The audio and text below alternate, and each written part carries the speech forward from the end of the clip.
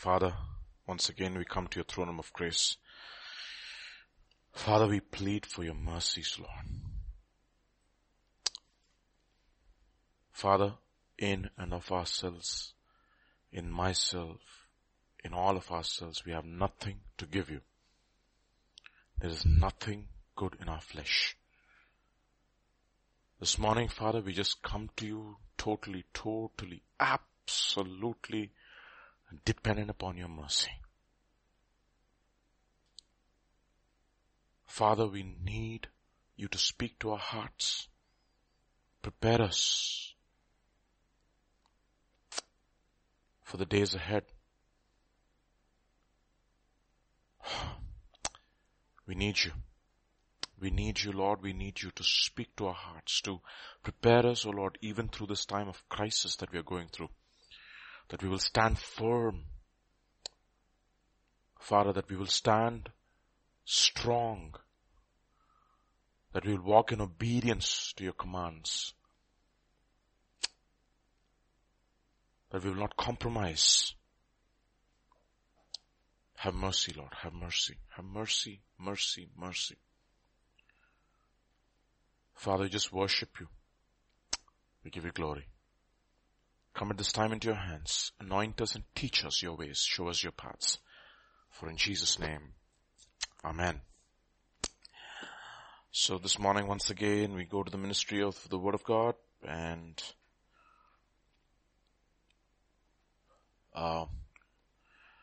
we've been looking at Christian life through the patriarchs.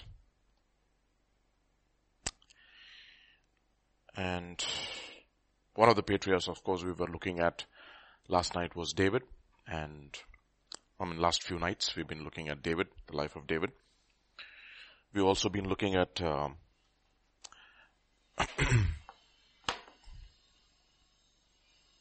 the other patriarchs in the book of Genesis. We've been looking at the lives of Joseph, Jacob, Esau, and Isaac. We've been learning about the life of Christ through all these characters in the Bible, and also through the ecclesia or the church which is in the wilderness. Yeah, so many lessons we have learned, and we'll continue to learn. One of the things that has been brought to our attention was the fact that Christian life is war until the end. There are fleshly lusts which war against our soul and try to take away our purity. We have to escape the corruption which is in the world, which tries to woo us through lust. So by taking part of the divine nature, we escape that corruption which is in the world. And also there is an enemy whom we have to resist. We also do not fight against flesh and blood. We wrestle against principalities and powers of darkness. Of course, these are all personal. These are not ministerial battles per se. That will come later when God calls you. But these are something that God has to deal with us in our own lives first. In our battle against the world and the flesh, we have to appropriate the message of the cross into our lives. Okay. That's what Paul says. I have been crucified with Christ. I no longer live. Galatians chapter 2 verse 20. You can see that if you want. Galatians chapter 2 verse 20, it says, I have been crucified with Christ. It is no longer I who live, but Christ lives in me. And the life which I now live in the flesh, I live by faith in the Son of God who loved me and gave himself for me. So the crucified life is a life of faith. It's not a life of sight. And when we are saved by grace through faith, right? So the moment we start walking by faith, the power of God's grace, the power of His Spirit, the Spirit of grace comes and empowers us to live the crucified life. And then again, we also turn to Galatians chapter 6. And if you turn with me to verse 14, it says, "But God forbid that I should boast except in the cross of our Lord Jesus Christ, by whom the world has been crucified to me and I to the world." Okay, so you have seen these are the two battles which we have to win, and the only solution we have is the life of Christ, the crucified life. We'll probably talk about it maybe in the coming days as to how to practically live out this crucified life. We've been looking at it, no? The life of the cross is essentially where God's will and our will cross, essentially, and then how we lay down our will and pick up our cross daily and walk with Him. That is essentially with the Word. Third, of course, is the principalities and the powers of darkness. For that, I need to have the whole armor of God. Okay. Helmet of salvation, the breastplate of righteousness, girded my loins with the truth, the feet of, shod with the gospel of peace, with sandals of the gospel of peace, praying with all prayer, having the sword of the Spirit, which is the word of God, and the shield of faith. So we have all this armor, and essentially, if you look at all of this, it's the life, it is like putting on the Lord Jesus Christ again. So, even to fight the enemy, the only way we overcome the enemy when we have put on the life of Christ. Because who is the first person who put on the helmet of salvation on the left and on the right? It was Jesus Himself. That's what it says in the book of Isaiah. And when we are appropriating the armor, we are essentially putting on Jesus Himself. That is the reason why book of Romans will say in Romans chapter 13, put on the Lord Jesus Christ and do not give any provision to the flesh to gratify its lusts. Ephesians will say, put off the old man which is growing corrupt with deceitful lusts, and be renewed in the spirit of the man, and put on the new man, which is being created in the image of Christ in righteousness and holiness. Again, Colossians will also say, put off concerning the old man, put to death all those things, no? So, and put on Christ. So the moment you put on Christ, you are equipped for battle. And we looked at, this is not, of course, spiritual warfare per se, in deliverance ministry. This is our own personal battle. This is where we exercise personal deliverance and we enjoy personal deliverance. That's what we are talking about here. And we are looking, of course, starting from one of the patriarchs. Before we go there, when we talk about the crucified life, of course, one of the simplest things in the crucified life, in the battle against the flesh and the world, okay, flesh, flee youthful lusts, flee sexual immorality. As far as the world is concerned, what is there in the world is idolatry. Okay, idolatry is essentially spiritual adultery. That is the reason why Jesus says, God says in the 10 Commandments, I am the Lord your God who brought you out of the land of Egypt. Thou shalt have no other gods apart from me. Okay, so the first commandment itself is what? That you should not commit spiritual adultery, that you will not have any other gods apart from me. And we know both from Ephesians and Colossians that the greatest idolatry in this world is covetousness. Covetousness is idolatry. And what feeds, and the moment you get into the world, it's all covetousness. It is gain. It is greed. It is dissatisfaction. It is discontentment. That is what is being fed through different channels.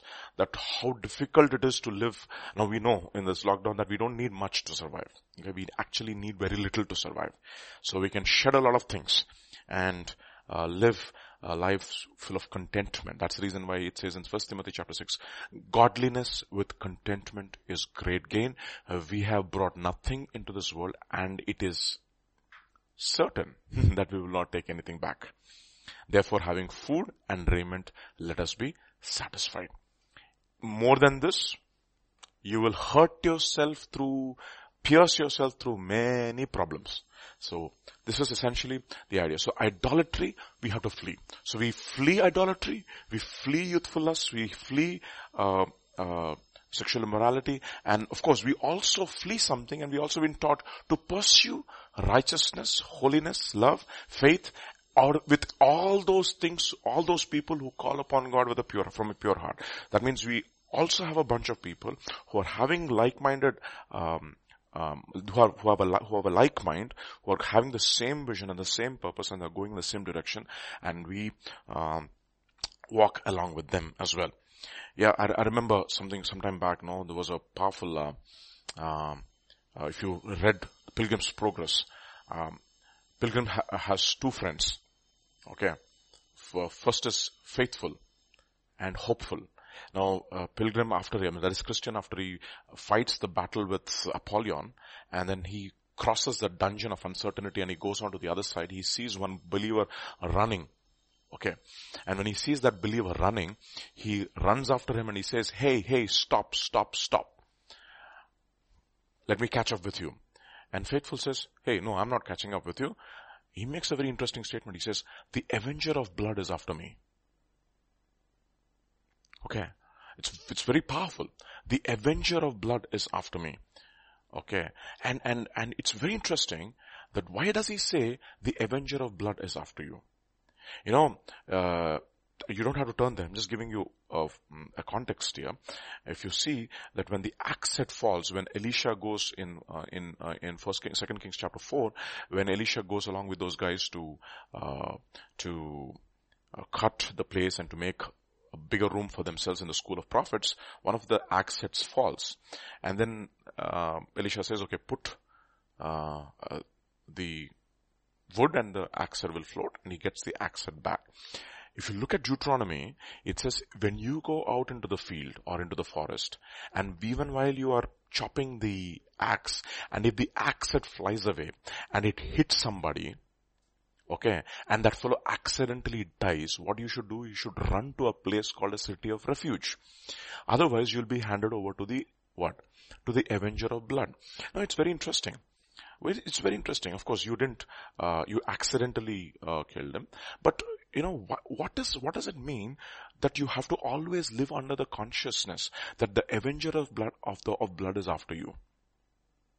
Okay. Why should we live in that consciousness? Why is it important for us to live in the consciousness that the avenger of blood is after us? In the book of Ezekiel, it says, you know, God tells Ezekiel, I have set you as a watchman over the children of Israel. If you see the enemy coming, and if you do not warn them, and if they die in their sin, their blood I will require of your hands. Okay. But if you see them, and you warn them, but they die in their rebellion, they might die in their rebellion, but your hands are clean. That is exactly the reason why Paul tells in Acts chapter 20, I have taught you the whole counsel of God, and nobody's blood is on my hands. I am innocent of the blood of any man.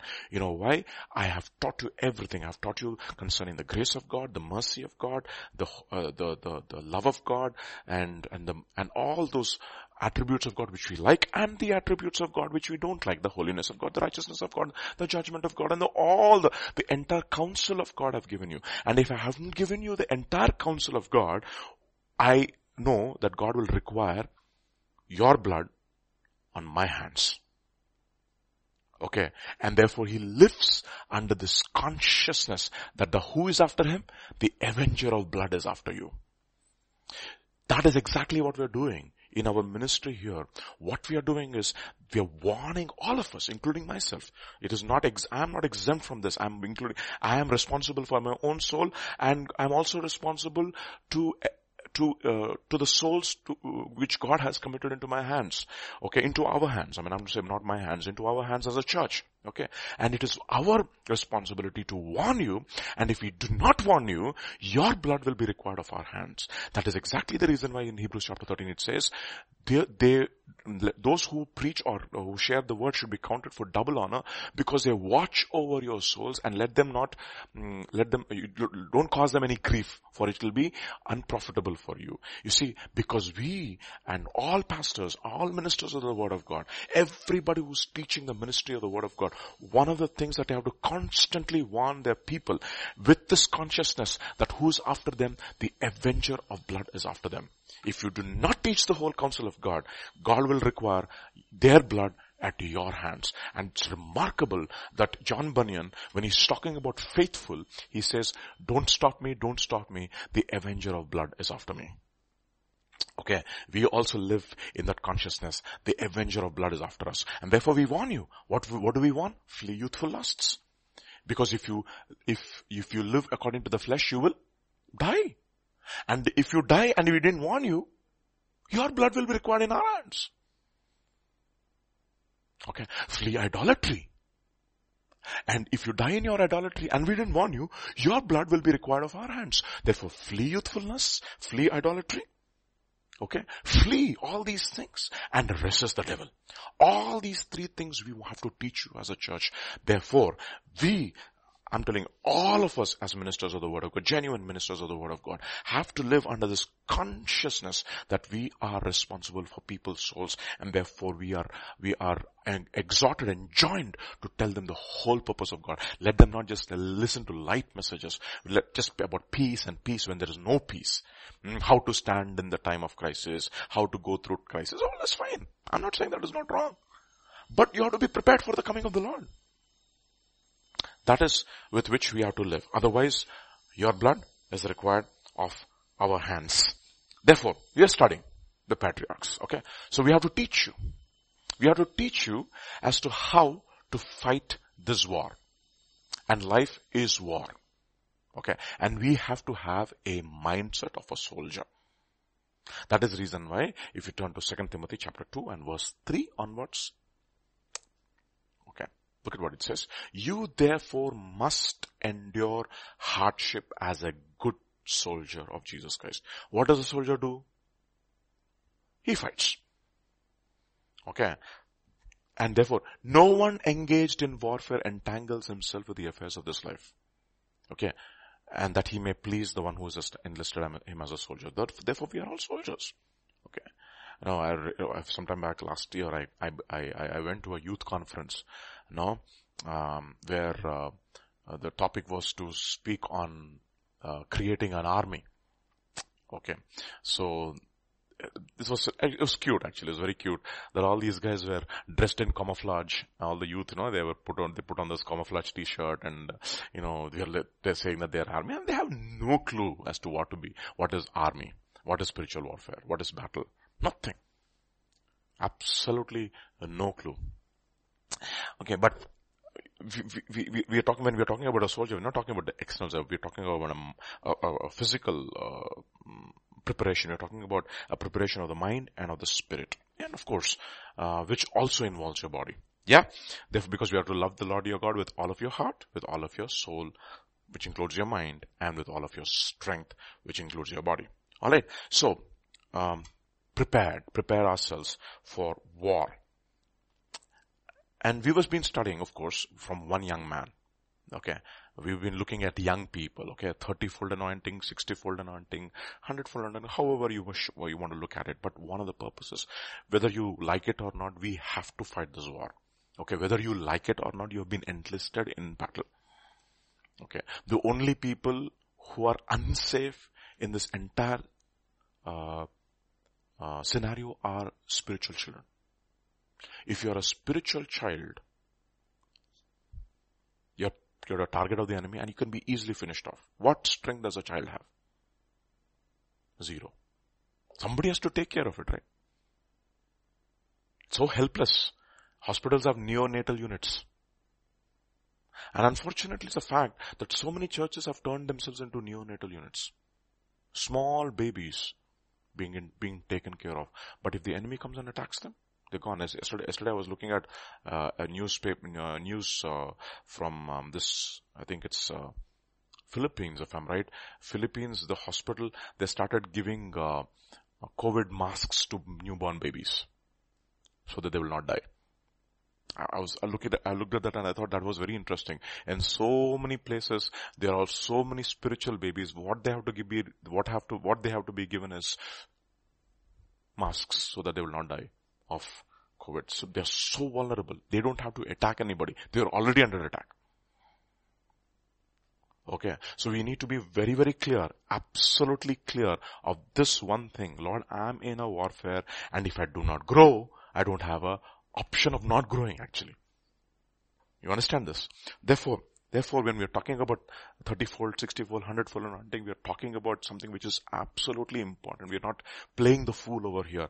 You know why? Because your spiritual destiny and ours also is dependent upon how we warn you. And therefore, we want to take utmost care to warn you appropriately, to give you as to the best of our ability, and as far as our conscience is clear with God, to give you the complete counsel of God. So, we are looking at young man. And who's this young man? If you turn with me to Acts chapter 13 verse 36. Look at this beautiful patriarch, okay? And in fact, even in, for David, after he had served his own purpose by the will of God. Okay, own generation. His own generation by the will of God fell asleep, was buried with his fathers and saw corruption. So, this should be our aim also. We should serve our own generation by the will of God before we fall asleep. We should serve our own generation by the will of God before we fall asleep. And therefore, in order to serve our generation, we should know the will of God. Right? And there are definitely 3 known will of God. We always keep that. No, first known will of God is what? This is the will of God, your sanctification. What is that? That you abstain from fleshly lusts which war against your soul. It's a sanctification. It's a sexual immorality. You keep yourself pure. That you have to, as a vessel, be a vessel of honor. Okay. That is the will of God. Your sanctification, your separation from the things and from the lusts of this world. First. Second, the will of God is to give Him thanks at all times. That is the will of God. These are all already given to us. The general will of God, so to speak. And if we constantly separate ourselves, and if we constantly renew our mind by the washing of water by the word. No, nothing. I don't think anybody.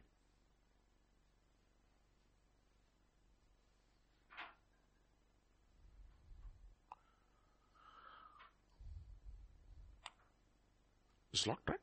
The gate is locked, right? The gate is closed, yeah. So, there is the David, after he served his own generation by the will of God. Therefore, we need to know God's will. See, there is no option for us to not to know God's will for our lives.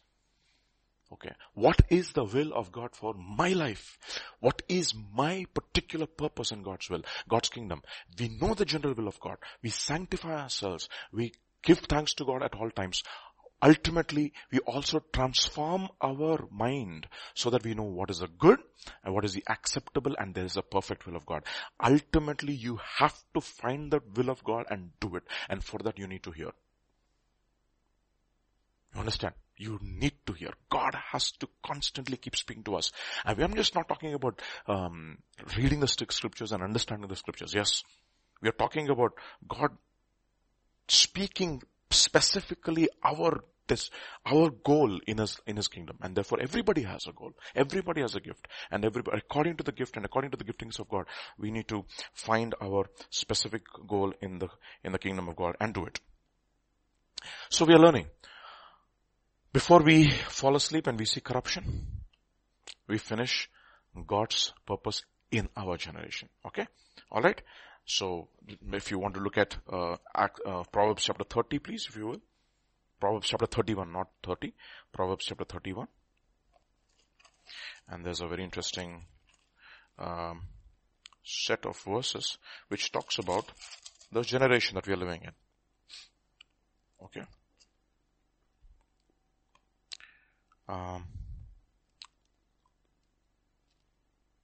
Actually, not 30,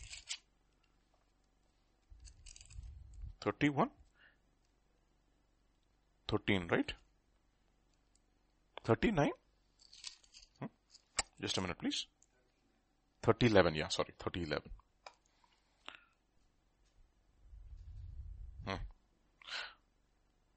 Yes, that's right. There is a generation that curses its father and it does not bless its mother. That is the generation that we are living in. Okay. What does it mean? People who have no respect for authority. That is a generation. A rebellious generation. Especially in the West, if you look at the West, it's a completely absolutely given over to rebellion. Okay, there's no respect. In fact, if you look at the universities in the West and India, how different the classrooms are. Right? How we respect our professors and our teachers.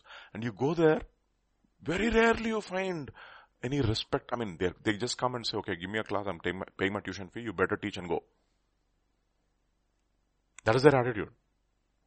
Okay, they'll sit in any which way they want. And the professor also is also like that because he also has come up that way. Okay. There is a generation that curses its father and mother and does not bless it. That curses its father and does not bless its mother. Next verse 12. It says, verse 12, there is a generation that is pure in its own eyes and yet is not washed from its filthiness. That's exactly the generation that we are living in. They're wise in their own eyes. And then, there is a generation, oh, how lofty are their eyes. And their eyelids are lifted up. Pride. Full of pride. And finally, verse 4, there is a generation whose teeth are like swords, whose fangs are like knives, to devour the poor from the earth and the needy from among men. That's exactly what is happening, right? Who's dying now most of the time? The poor and the needy. Nobody even cares about them. We have an epidemic and who's dying, they don't even care.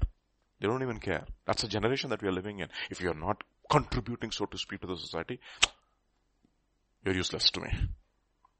You see? So there is a generation. This is the kind of generation that we are living, and we have to serve our own generation by the will of God before we fall asleep, and therefore we are learning from the life of David. We looked at the anointing of David, of course, last time, but when Pastor was sharing, there was one particular verse which captured my attention, and he also mentioned that yesterday also.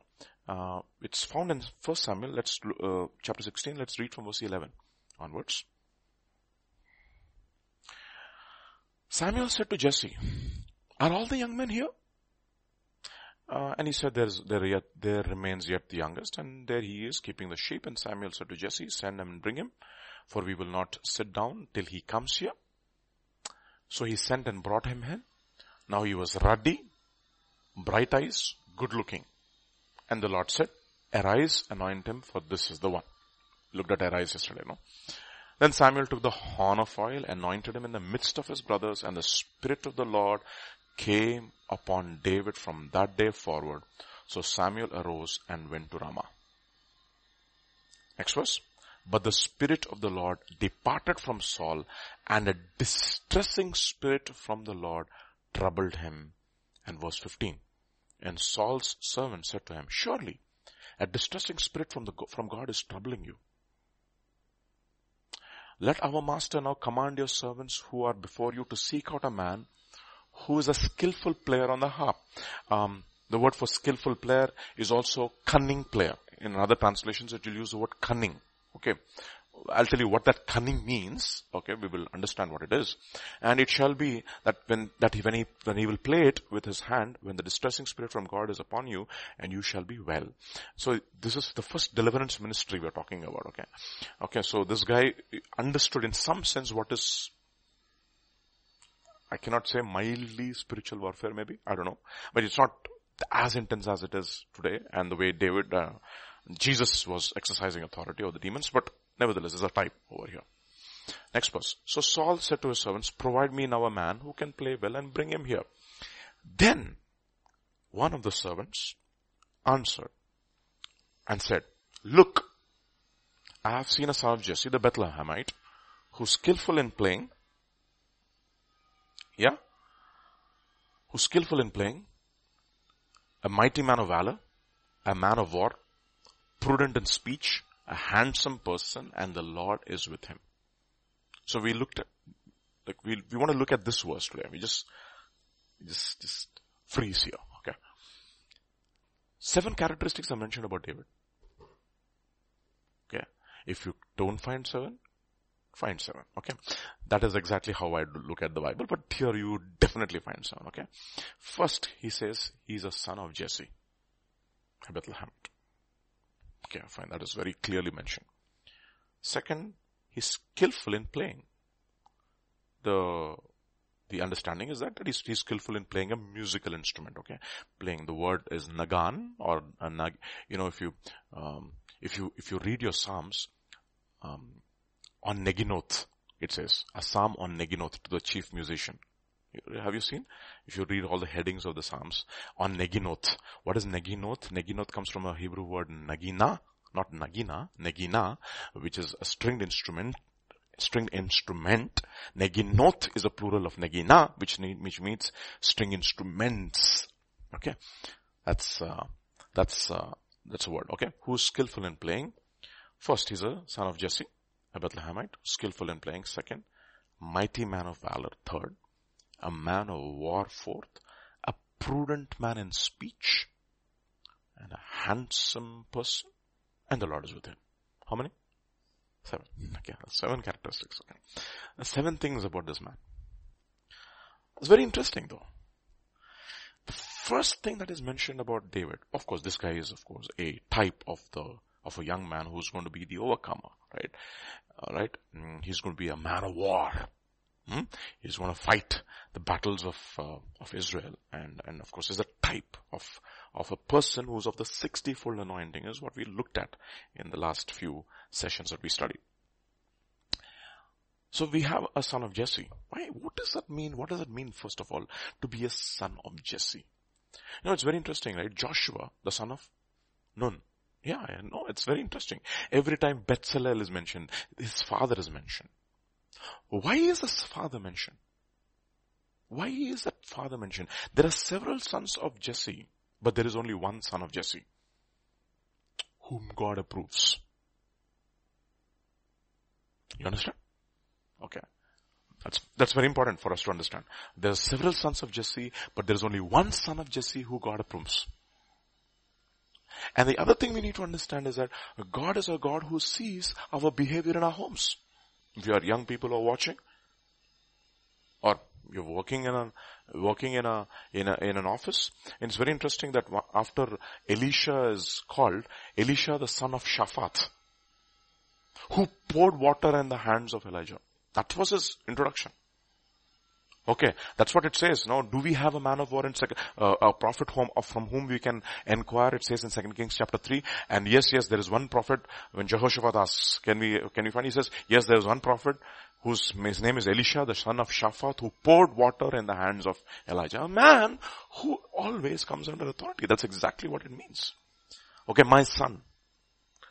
That's exactly how all proverbs are addressed. My son, my son, my son, my son, my son. So, that is a spiritual, there's a spiritual meaning there. A son. And son of who? Son of Jesse. You know what the word Jesse means? I possess. That's what it means. The guy who's ready to possess the life of Christ. If you turn with me to Deuteronomy chapter 1, verse 6 onwards. In Telugu it is called Dvitiya Upadesam. Dvitiya means second, Upadesam means teaching. That is Deuteronomy. In Hindi? Vyavastha Vivaran. Acha, Vyavastha ka Vivaran. Kya baat hai? So this is a very interesting a book. It's a reiteration of the law in some sense, but also talking about the explanation of the law.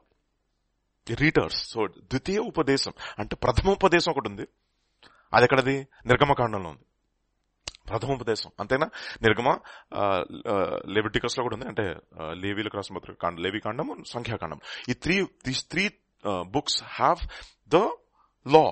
But the ultimate, this one book which encapsulates the whole law and summarizes it, it is Dvitiya Upadesam.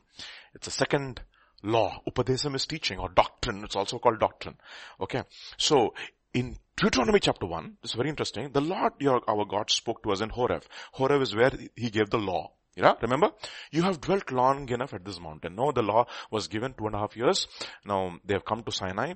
2.5 years, all the law was given. Leviticus was given. Numbers, all those, how to build the tabernacle was given. The tabernacle was built.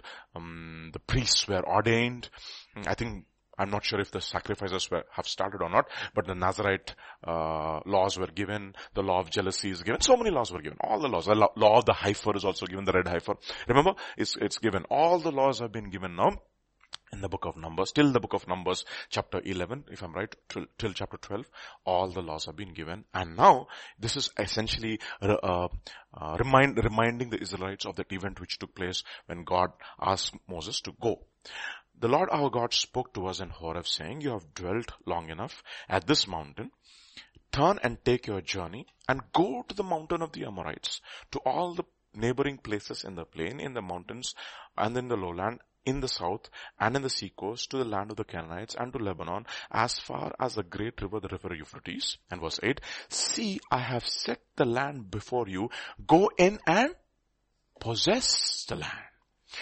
So, what does David mean? David is called the son of Jesse. What does Jesse mean? I possess. So David is a type of a person who possesses the life of Christ.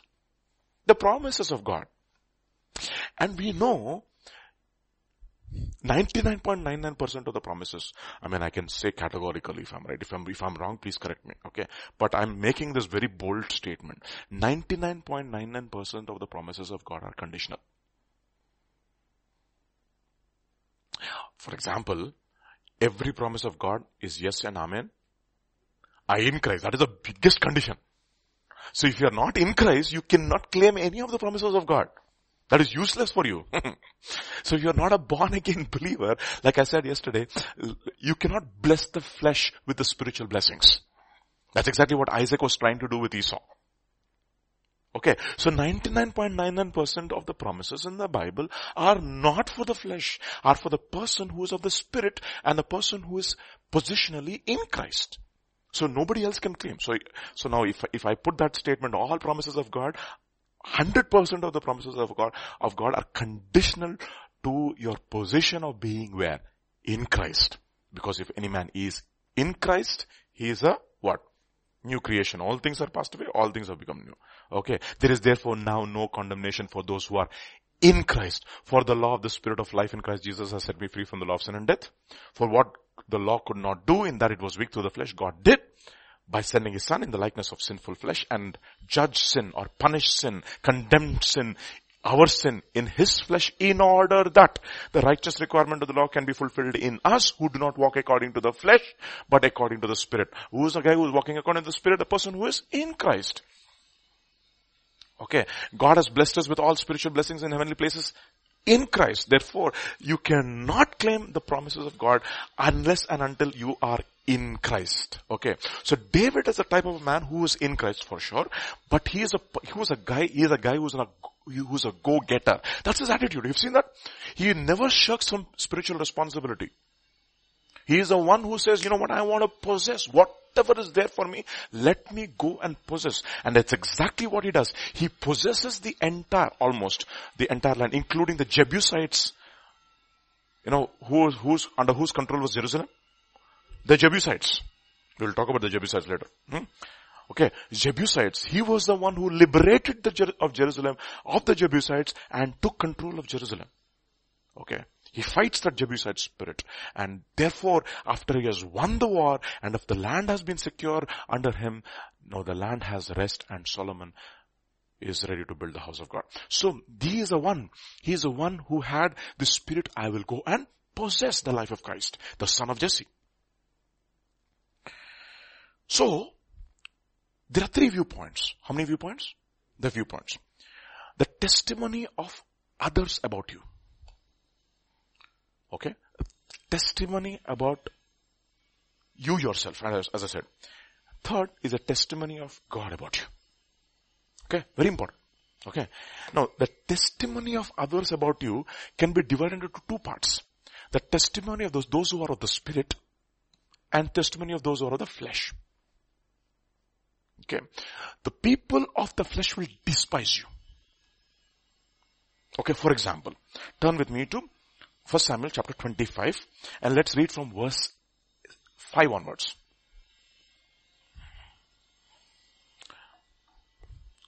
Now this is to Nabal. Remember the story of Nabal and Abigail, okay?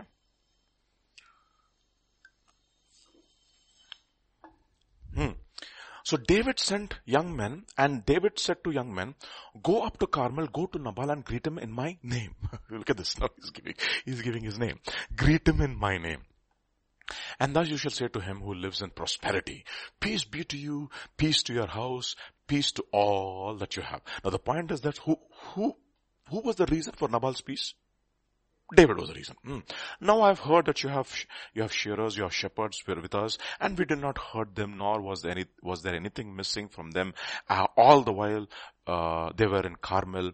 Ask your young men, and they will tell you, therefore let my young men find favor in your eyes, for we come on a feast day. Please give whatever comes to your hand to your servants and to your son David. Now look at this. So David's young men came, they spoke to Nabal according to all these words in the name of David and waited. And this fellow, the fool responded. That's exactly his name. Nabal means the fool. Okay. Nabal answered. Can you imagine the Holy Spirit calls his name Nabal? I don't know what his original name was. Okay. His name could have been Prince or some other name. But his wife calls him Nabal. David calls him Nabal. God calls him Nabal. I don't know. We don't care whatever other people call him. But tell me, who names somebody fool? Especially a guy who's really rich and having a lot of possessions, nobody will call him a fool. Only God can call him a fool. Like, remember the rich fellow in, I will build and I will make more barns and bigger barns, and I will say, I have sufficient for long days. Now eat, drink and do your merry. You fool, says God. So this is a typical worldly person. Typical, absolutely worldly person who does not understand why God gave him wealth. Let me tell you something. Why does God give us wealth? So that we can share. That's exactly the reason why in 1 Timothy chapter 6, Paul tell the rich not to trust in uncertain riches. They will have wings and they will fly. That's what Proverbs says, no? Sirida vachina, sirida poyina povunu. So you don't trust in uncertain riches, but be ready to share and be generous in your giving. Whatever you're rich in. You could be rich in a lot of talent and lot of skill. You might be having a skill that you and you alone are capable of. Nobody else can do it. Because God has gifted you in that area. How do you use that skill? Will you be like David? Look at what Nabal says. Nabal answered David's servants and said, who is David? Who is the son of? That's his opinion. Condescending. There are many servants nowadays who break away each from their own master. He also knows the story here. The report has come that David is fleeing from Saul, and he was supposed to be under Saul, right? I know why. They don't know any of the actual story that is going on. Why Saul is pursuing David. All they can see is, this fellow might have done something. They don't want to give. That's how their opinion is. The opinion of the man of the flesh, the son of Jesse. There are many servants nowadays who break away each from his master. What kind of opinion? Absolutely useless opinion. Opinion of the flesh. Another opinion. We want to see another opinion. 1 Samuel chapter 22. Verses 6, 7 and 8. 6 onwards. Saul heard that David and his men were with him and had discovered, and that him had been discovered. And the men who were with him had been discovered. Now Saul was staying in Gibeah under a tamarisk tree in Ramah, and a spear was in his hand, and all his servants standing about him. Then Saul said to his servants, "Hear you Benjamites, will the son of Jesse," look at this, "will the son of Jesse give you one of your fields, your vineyards, make you all the captains of thousands and captains of hundreds?" That's his testimony. Will this fellow give you any of the benefits that I can give you?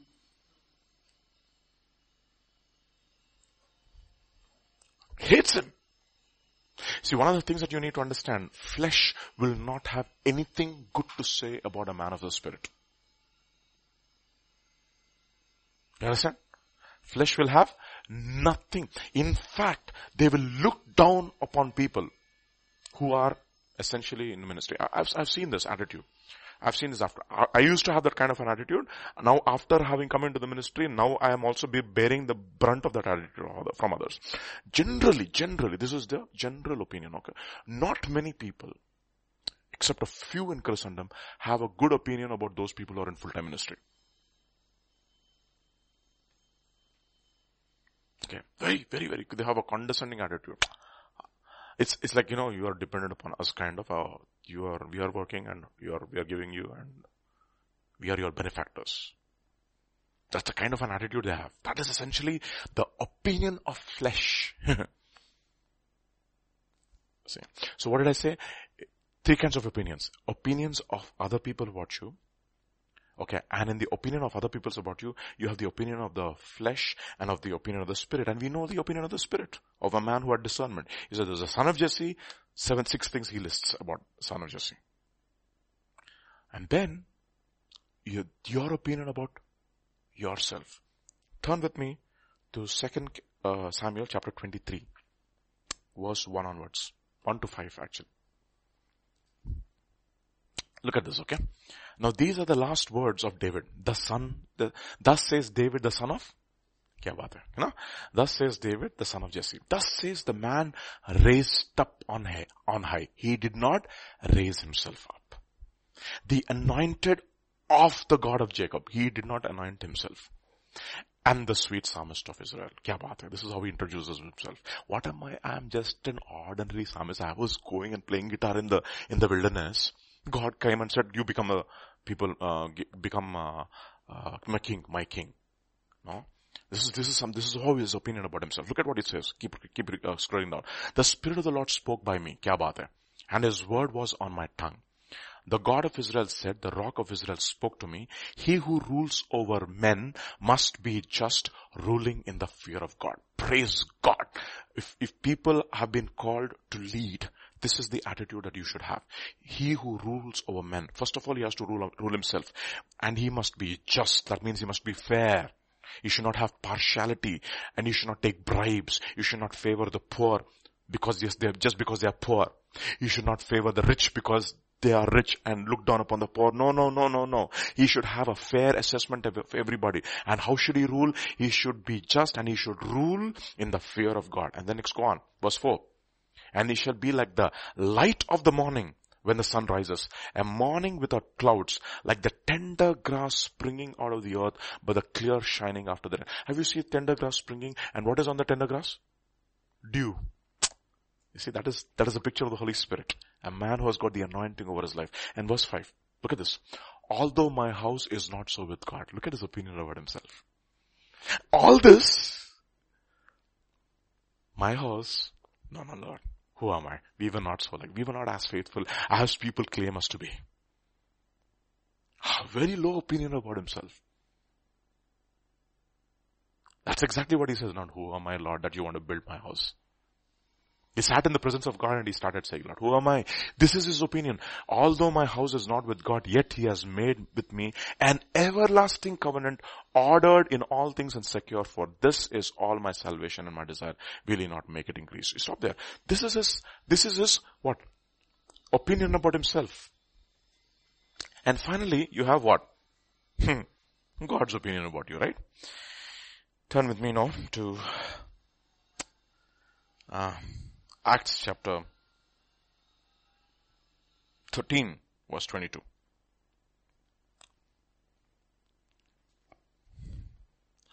Acts chapter 13, verse 22. Not 15, verse 13, verse 22.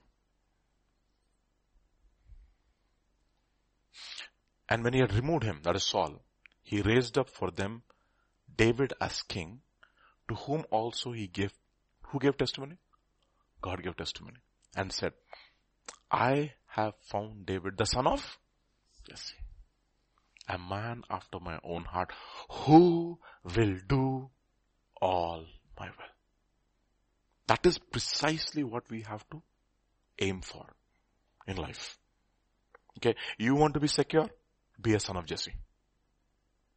The first attribute of this man of war is a son of Jesse. Okay, such a low opinion about him, right? Look at what it says in 1 Corinthians chapter 4. If you have the NLT, it'll be great. 1 Corinthians chapter 4, let's read from verses 1 to 5. 1 to 5. So look at Apollos and me as mere servants of Christ. Kya baat hai? Look at this. That's how we have to look at us. What he's saying, look at Apollos and me as mere servants of Christ who have been put in charge of explaining God's secrets. Now a person who's put in charge of explaining God's secrets, in this case, as a manager must be faithful. That's all he has to be. And then, what about me? Have I been faithful? Well, it matters very little what you or anyone else thinks. I don't even trust my own judgment on this point. Like that. My conscience is clear, but that isn't what matters. But that isn't what matters. It is the Lord himself who will examine me and decide. When will he decide? Verse 5. So be careful not to jump to conclusions before the Lord returns. At his return, he will decide. You see that? So be very careful not to jump to conclusions before the Lord returns as to whether or not someone is faithful or not.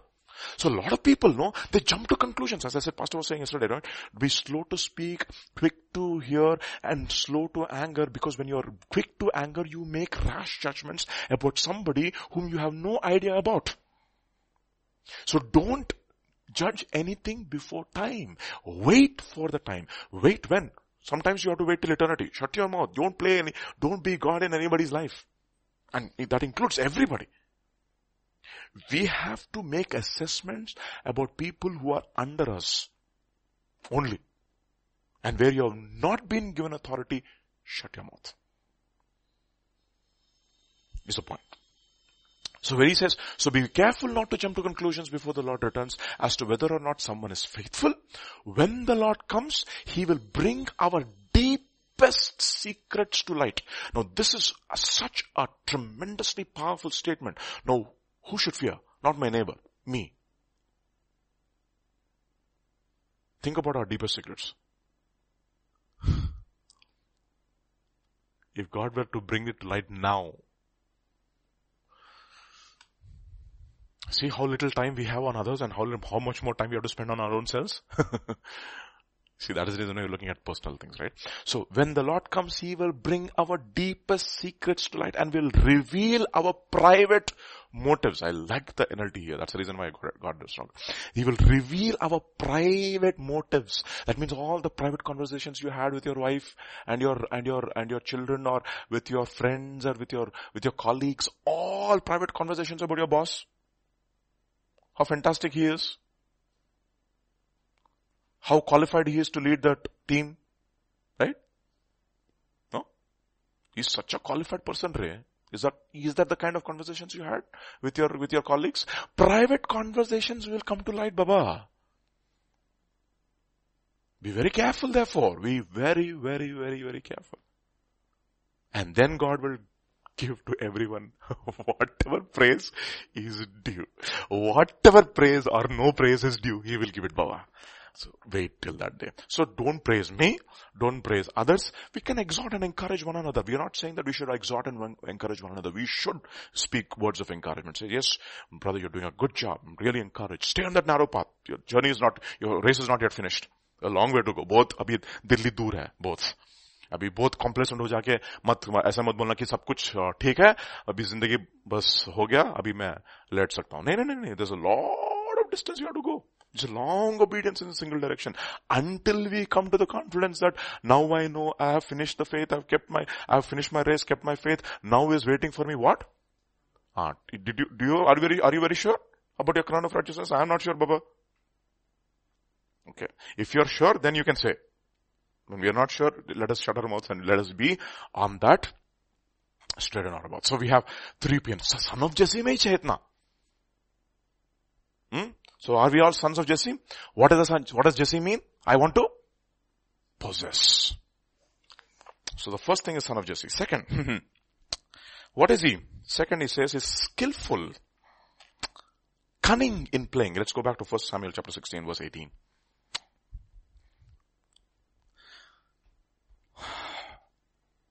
Yeah. Then one of the servants answered and said, Look, I have seen a son of Jesse, the Bethlehemite, who's skillful in playing or on the string instruments. Now, this is essentially his observation, I believe, when he was passing through the wilderness. I'm sure he must have passed through the wilderness and he would have heard a song. Arey, kahan par hua re? That's all, like many directors, no? They will be passing by the wilderness and suddenly somebody will be playing in the guitar. Arey, kaun hai re bhai? I have to make a cassette or a CD, I have to cut a CD, something like that, no? Talent को मैंने खोज दिया. ऐसा कुछ हुआ यहाँ पर. No, who's skillful in playing. No, what? How was he playing skillfully? When nobody's watching. It's amazing, no? See, our skill is equal to how we play when nobody's watching. Like Pastor says, can we perform to an audience of one? Okay, I'll show you a powerful verse. Turn with me to 78 Psalm. Psalm 78. Psalm 78. Oh boy. And let's read the last two verses, which says, verse 70 onwards. He also chose David his servant and took him from the sheepfolds.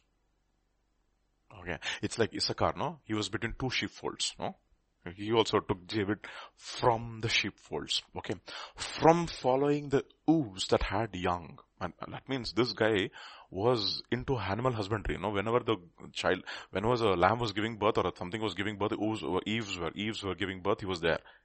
I mean, it's not easy. Okay, to stay in that place, okay? But anyways, to shepherd Jacob his people and Israel his inheritance. He had to shepherd Jacob his people. How did he do it? Look at this, verse 72. So he shepherded them according to the integrity of his hands and guided them by the skillfulness of his hands. Integrity of his heart and the skillfulness of his hands. How did he develop the skill? Proverbs 22:29. Proverbs 22:29. Yes, you are right, brother. Do you see a man who excels in his work? Other translation, if you have the NASB, NLT, NIV, both, all these things, you can see different.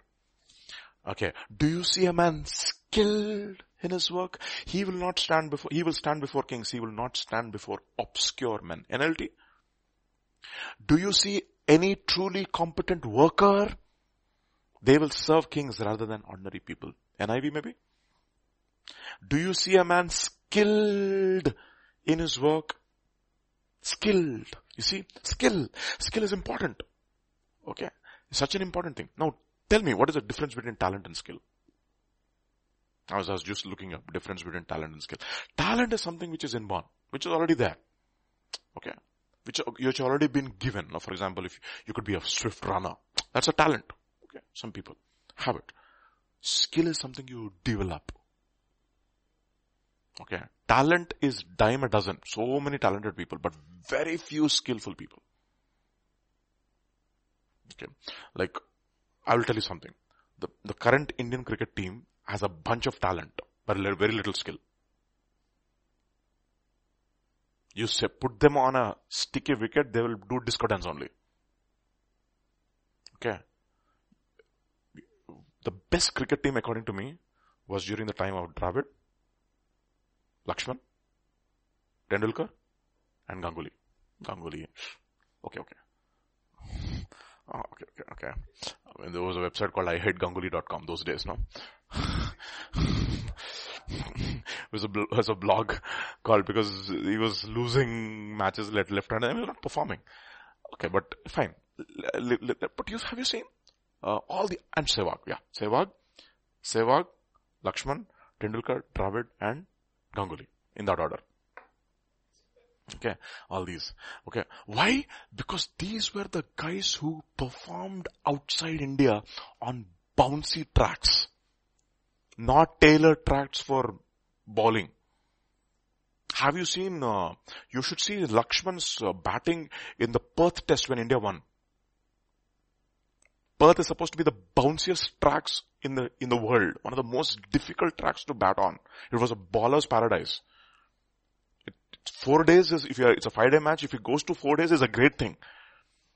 And we won it. All because of Lakshman. They call him Laxman or whatever it is, but fine.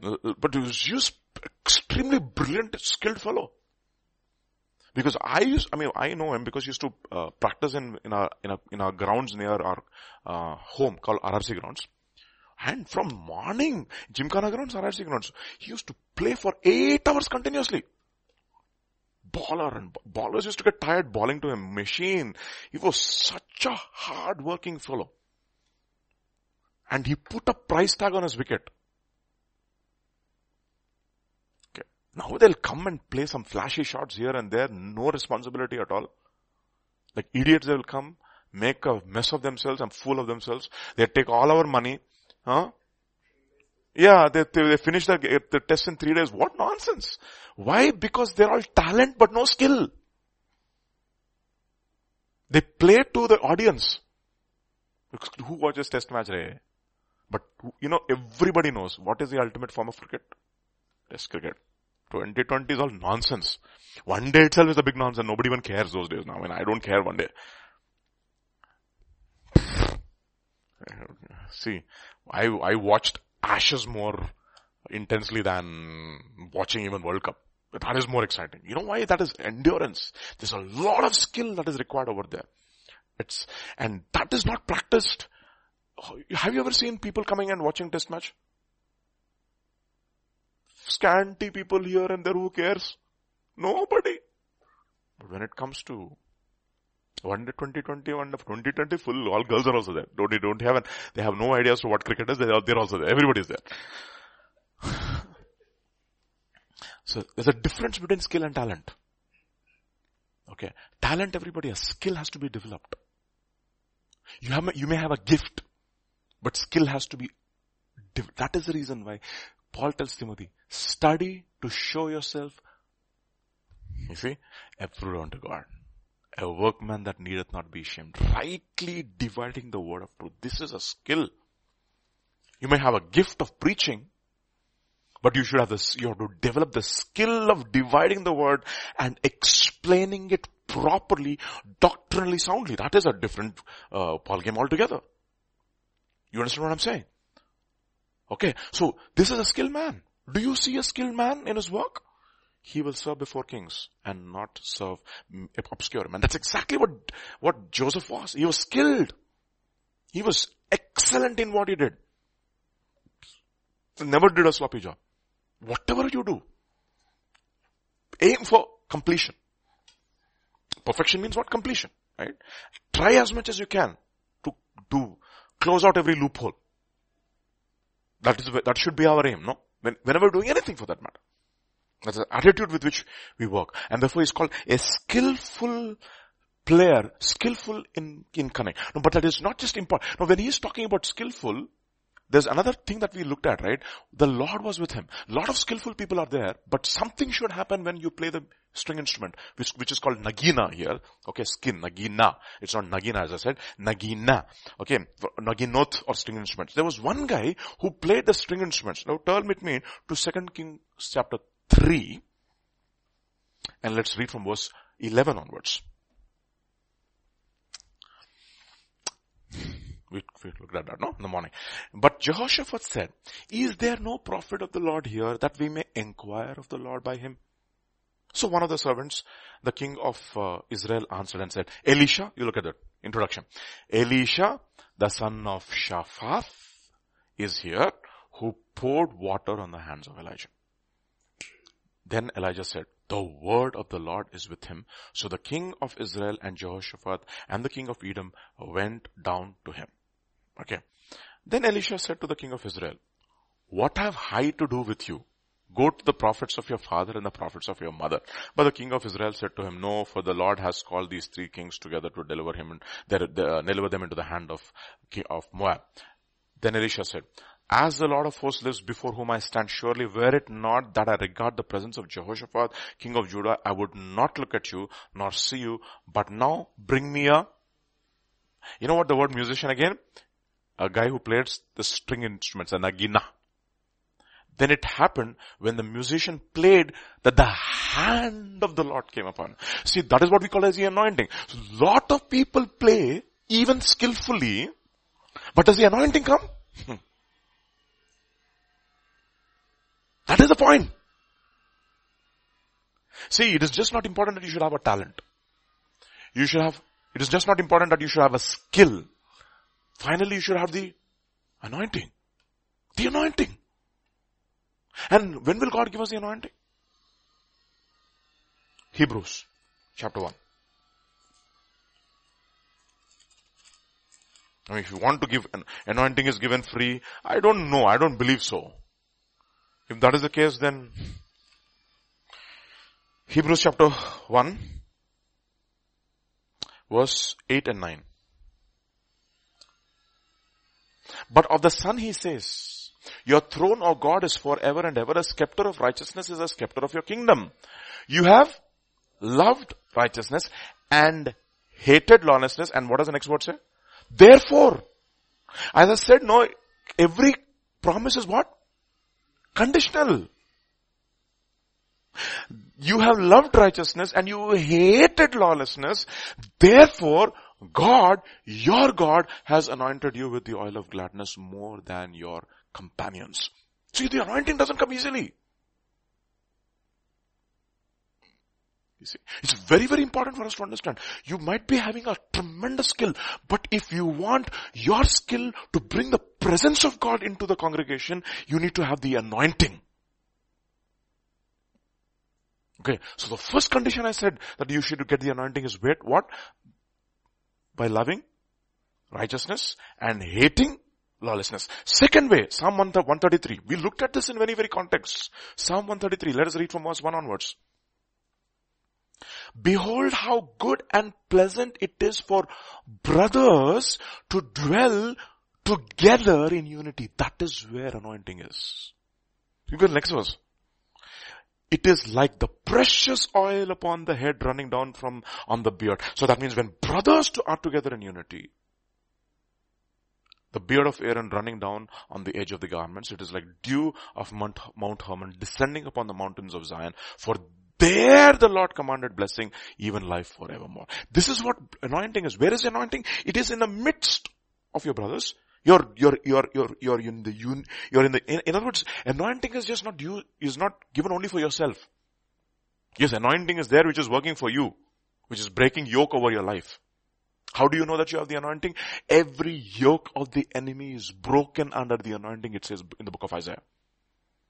Only KJV, by the way, captures that. All the other translations have removed it. Unfortunately, I don't know why. Okay. The anointing of God is important. It is the anointing. Only one person who had not only the talent, he also had a skill, and when he played, what came? The anointing came. The anointing is important. And what do we do therefore? Say, Lord, grant me the anointing. Plead for the anointing. Okay. The Spirit of the Lord has anointed me. You see, ultimately anointing is not for yourself. And many believers, they think that the anointing is for themselves. Okay. It's not for us. Yes, as far as anointing is concerned about us, it is to deliver us from our own personal sin. Okay. Alright, so the anointing came. And then he prophesied. The Lord came upon him. That means, see, there's a tremendous power in music. Okay. And I believe David had this, how do I know that he had the anointing? Okay. Turn to 1 Samuel chapter 16, verse 23. Verse 33, yeah. Verse 23. We're looking at 18, verse 23. And so it was whenever the Spirit from God, it is not of God. Which Spirit, Baba? The distressing, it is actually, the word is Ra. Ra means the evil spirit from God came upon Saul. Boy. That means what? It is not that God sent an evil spirit, he just removed his spirit from us, and the moment you create a vacuum, evil spirit will come. Because what does the spirit like? dry places. You're dry. That's what it is. Babylon is called a dry place. It has become a place for demons and for every unclean spirit and for every caged animal. Caged bird. Caged bird. Every unclean spirit. It's a dry place. It's become a dry place, and what happens? It naturally and automatically attracts. There's not one demon, several other demons now. So the evil spirit from God was upon Saul, that David would take a harp and play it with his hand, then Saul would become refreshed and well, and the distressing spirit would leave. You see that? So he was just not only talented, he was skillful, and whenever he played, the anointing came. The anointing. It's the anointing which makes all the difference. So what do we have to work on? Skill and anointing. Okay. You understand what I'm saying? We have to work on skill, and we need to work on the anointing. And how do we know that we have the anointing? 1 John chapter 2.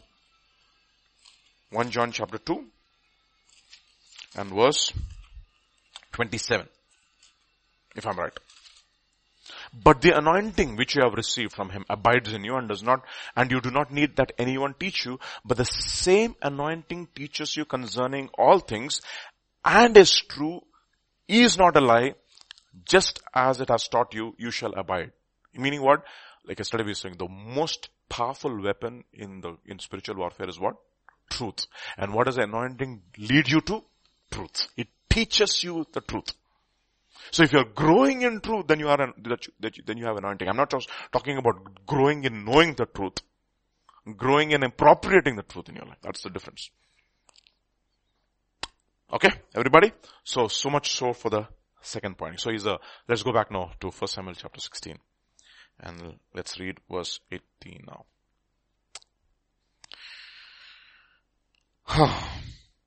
So he was skillful in playing, and 2 points are mentioned. A mighty man of valor and a man of war. What is common between these two? Mighty man of valor and a man of war. Man, kya baat hai? Thank you so much. What did I say? It is not for children. It is for men. KJV. 1 Corinthians chapter 14 verse 20. 1 Corinthians chapter 14 verse 20. 1 Corinthians chapter 14 verse 20. Brethren, be not children in understanding. That is what prudent in speech. That's the next word. Prudent in speech. Okay. Howbeit in malice be children, but in understanding be men. Okay. So ultimately, again KJV. Okay. Ephesians chapter 4 verse 14 onwards. Okay. Yeah. Actually, we will read from verse 12 onwards, no? 12 onwards. 12 onwards. 11? Yeah. Sorry, sir. The fivefold ministry, okay? Verse 11 onwards. He gave some apostles, some prophets, some evangelists, some pastors and teachers. For the perfecting of the saints. For the work of the ministry. Perfecting of the saints.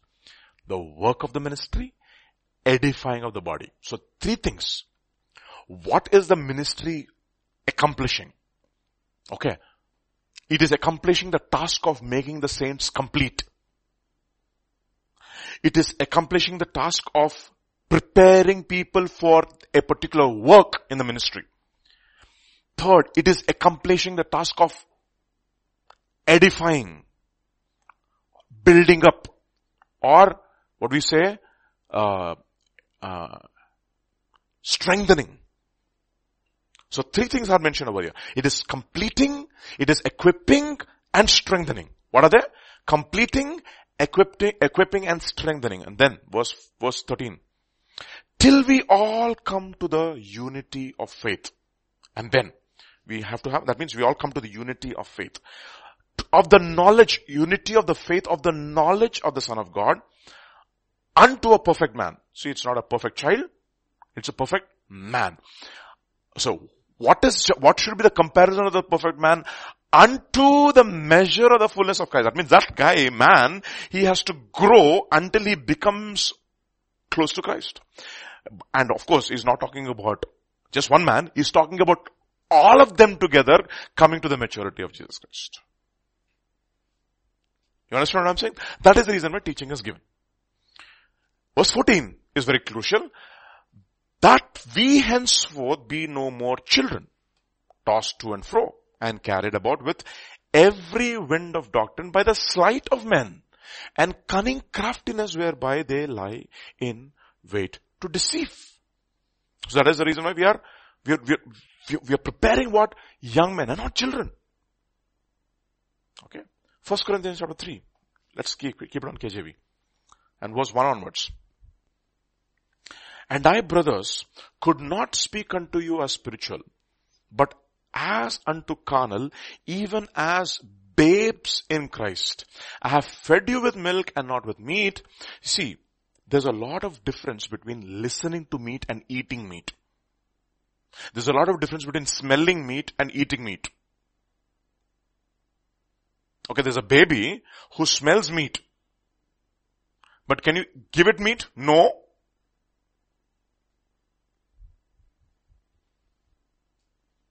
That's the difference. Okay. You can say the word was so fantastic, it was so good, but when you start eating, then you know. Like, you eat biryani, you know. High protein diet को खाने से क्या होता है? मुझे मालूम है. ठीक है? Handle नहीं कर पाएंगे आप लोग. That's the point. I have fed you with milk and not with meat. It's not that you're not listening to meat. You cannot eat it. Ultimately you have to eat it, right? For hitherto you were not able to bear it. Neither you are able to bear it even now.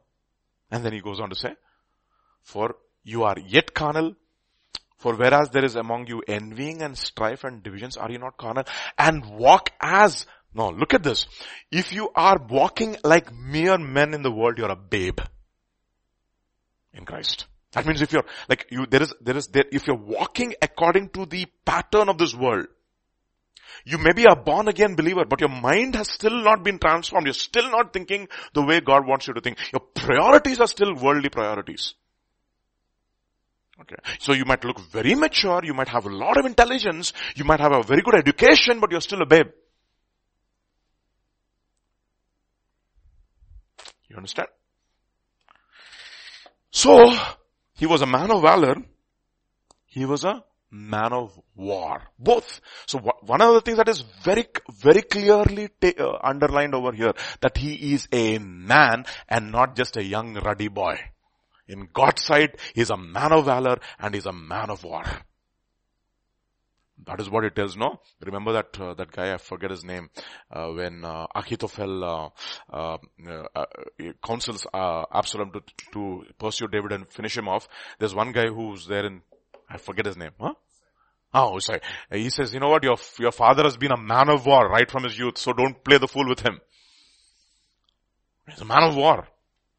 Okay, he's old then also. He was old by that time. Okay. He's a man of war. A man of valor, a man of war. So you need to become a man of war. So in order to become a man of war, what are the quintessential characteristics for becoming a man of war?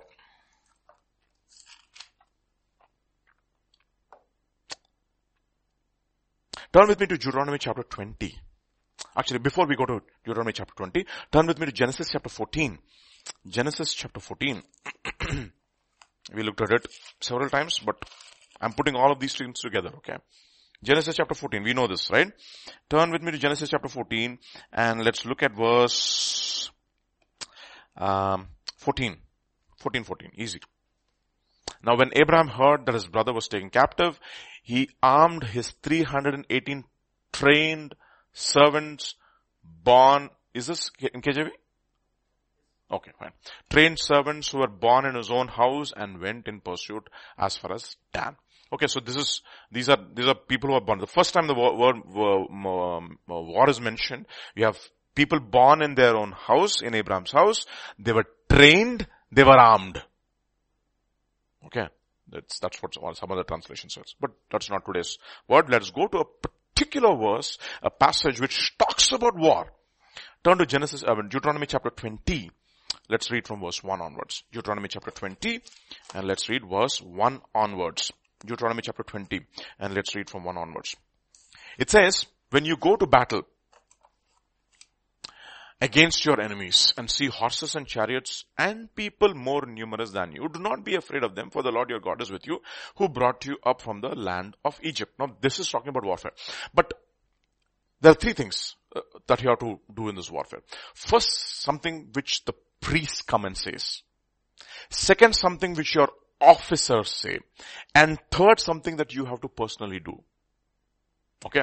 First, what the priest says. Second, what the officer says. And third, what you have to personally do. In order to be equipped and to be qualified as a man of valor and a man of war. Okay, first thing. See, because unless and until you have won your own personal battles, you're not really equipped to help other people win their war. It's like, this is not like a classroom where you go and teach something on the board and no. You have to sit with them. This is experiential. Okay. Alright. So, look at it. And so it shall be, when you are on the verge of war, the priest shall approach and speak to the people, saying, Hear, O Israel, today you are on the verge of battle. No, this is like this, no? You are getting into becoming a disciple. Discipleship is not easy. It is battle. I told you, Christian life is a battle.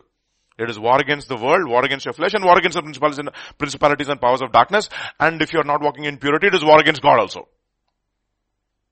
God is opposed to the proud, but He gives grace to the humble. We know that. Okay, so be very careful. So this is war. Hear, O Israel, today you are on the verge of battle with your enemies. Do not let your heart faint. In other words, do not be afraid. First. So what does the priest come and say? Do not be afraid. Do not tremble or be terrified of them. Verse 5, verse 4. For the Lord your God is with you. Is He who goes with you to fight for you against your enemies, to save you. That means in order for you not to be afraid, who should be beside you? God. That means you should have an assurance.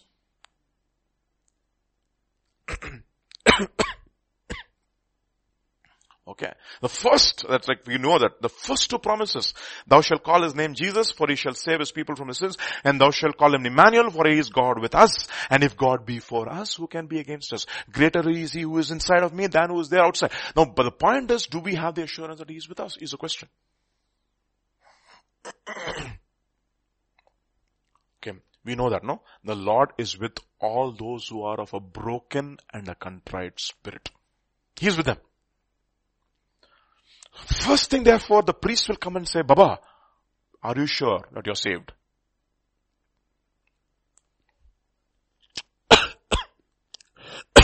Then, that is what the priest will say. If the Lord is going to fight your battles, but be sure the Lord is with you. If God is for us, who can be against us? So how do you handle the question that God is with you? Important, no? If you want to really not have fear in your life, what should you have? The assurance that God is with you. In order for you to have the assurance that God is with you, you need to answer a few questions. Okay, let us look at those few questions. Romans chapter 8. Romans chapter 8. Because you see, one of the things that David has, why is he called a man of valor and man of war, is simply because the way he goes and confronts Goliath. Now he says, I do not come with javelin and you come with me spear and javelin, but I come to you in the name of the Lord of Shabbath. That means he is absolutely sure that who is with him? God is with him. So how do you and I ensure that God is with me? Simple. First, turn with me to Romans chapter 8. Where we have to answer a few questions. Romans chapter 8, verse 31.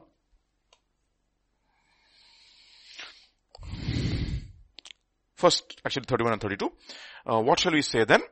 What shall we say of these things? If God is for us, who can be against us? He who did not spare his son, but delivered him up for us all. How shall he not with him freely give us all things? Now these three questions. What shall we say of these things? Nothing. It's a rhetorical question. If God is for us, who can be against us? Answer, no one. If God is for me, nobody can be against me. Second, he who did not spare his own son, but delivered him for us all. How shall he not with him freely give us all things? Meaning, if he gave Jesus to die on the cross for my sins, definitely he's going to give me all the things that I need. But the question is, I have to answer with absolute certainty is verse 31, part 2. If God is for me, who can be against me? So how do I answer the question? That question can be answered by answering the rest of the three questions. Turn to now 33 now. Let's go to verse 33. Who shall bring any charge against God's elect? First, can anybody bring any charge against you? In other words, do you have unconfessed sin in your life? Are you hiding something from God? Have you brought things into light?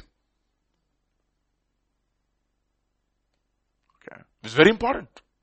Very, very, very, very important. See, it's very interesting that in the old covenant, which is essentially a type of the new covenant believer, the moment they lost a war, they knew that the Lord was not with them. If you see, the first war they lost was after they entered into the promised land. They win the war against Jericho. They lose the war against Ai, and God says, I was not with you. Why was I not with you? Simply because there's sin in your camp. And you didn't repent of it. The sin in your camp and you did not bring it to light, and therefore you had defeat. There was no assurance and you got defeated because of your enemies simply because you do not have the assurance that I was with you. You understand what I'm saying? So the first question we need to ask is, can anybody bring a charge against me? Can enemy bring a charge against me? Can somebody bring a charge against me? That's our first primary question that we need to constantly keep asking ourselves. Have we done something presumptuously? Remember, God says, you fellas rebelled these 10 times. No more going into the promised land. Now what will they do the next day? They strap themselves with their sword, and Moses says, don't go, the Lord is not with you. But what do? They presumptuously go and they get beaten up. What did they think? They think that God is okay. I mean, that is the reason why. Turn with me to Psalm 139, please. Psalm 139.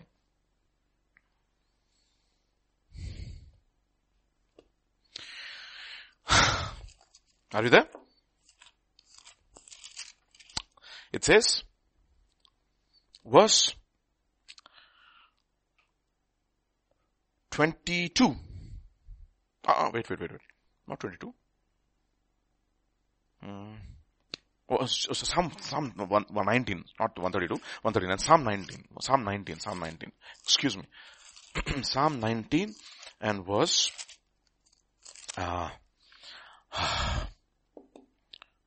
12 onwards. Who can understand his errors? And he says, Lord, cleanse me from my secret faults. And then, keep back your servant also from presumptuous sins. Yeah, I can go. Doesn't matter. Lot of ministry full of presumption. They just presume that God is with them. See, if you have not done what God asks you to do in the way God asks you to do, you can never experience the presence of God in your life. A lot of people do something God asked them to do in the way they wanted to be done. Or they do something which God never asked them to do in God's ways. Still there's no blessing. So he says, keep back your servant from presumptuous sins. Let them have no dominion. Then I shall be what? Blameless. That is what we need. Blamelessness. Can anybody bring a charge against you today? Is a question you need to ask yourself every day. And I shall be innocent of great transgression. And then verse 14. Let the words of my mouth and the meditation of my heart be acceptable in your sight. O Lord, my strength and my redeemer. You are my strength. You are my redeemer. And he says, no, God tells Abraham, I am your shield. I am your exceedingly great reward. I am the Lord who is going to fight your battles. Do not be afraid, but you have to be sure that God is with you. Boy, that's exactly what the children of Israel thought, that God is going to be with them just because they shed a few tears and did not deal with their heart. They thought God is going to be with them, and God was not with them. God is not with them. So the first question in Deuteronomy chapter 21, go back to Romans chapter 8. Who can bring any charge against God's elect? 33, yes, 8:33. It is God who justifies. So first thing, you know what? Quit justifying yourself. Let God justify you. That's what the whole idea is. That is what Lord, my righteousness means. You are my right, not my works. Not the works of the law. Not trusting in my own righteousness. Not having my own righteousness which is from the law. But the righteousness which comes by faith. And faith alone. That is what I'm looking for. I'm not looking at my work. I'm not looking at my obedience too. I'm just looking at the mercy of God in my life. That is the reason why he says, who can understand his what? Errors. Nobody can understand his errors. Keep your servants from presumptuous sins. Let them not have dominion over them. That is the prayer. So in order for God to have that assurance that God is for me, there should not be any charge against me. That all my sin has to be brought to light and has to be confessed. That is exactly the reason why 1 John chapter 1 verse 7 will say. Onwards actually. If we walk in the light, as he is in the light, we have fellowship with one another, and the blood of Jesus Christ, his son, cleanses us from all sin. And the next verse, if we say that we have no sin, we deceive ourselves, and the truth is not in us. See, one of the most powerful weapons is like this, like Pastor was saying yesterday, is truth where? In us, not here in my hand or in my head. It is in me. It has become a part of me. So I have to be absolutely sure that God is for me. It is the Lord who's fighting my battle. And then he says, if we confess our sins, he is faithful and just to forgive us our sins and to cleanse us from all unrighteousness, faithful and just. And next verse. 10 verse 10. If we say that we have not sinned, we make him a liar. Oh, no, I did not sin. No. Really? I only made a mistake. You're making God a liar. You are insulting his intelligence. You're insulting his holiness and his purity. You see, it is God who justifies. There is no other way to God. I am the way, the truth, and the life. No one comes to the Father except through me. And how do you appropriate the work of Jesus Christ on the cross for yourself? By confessing everything and saying, Lord, it is you who justify me. Luke's Gospel chapter 7, please. Verse 26, 27 and 28. 27 and 28.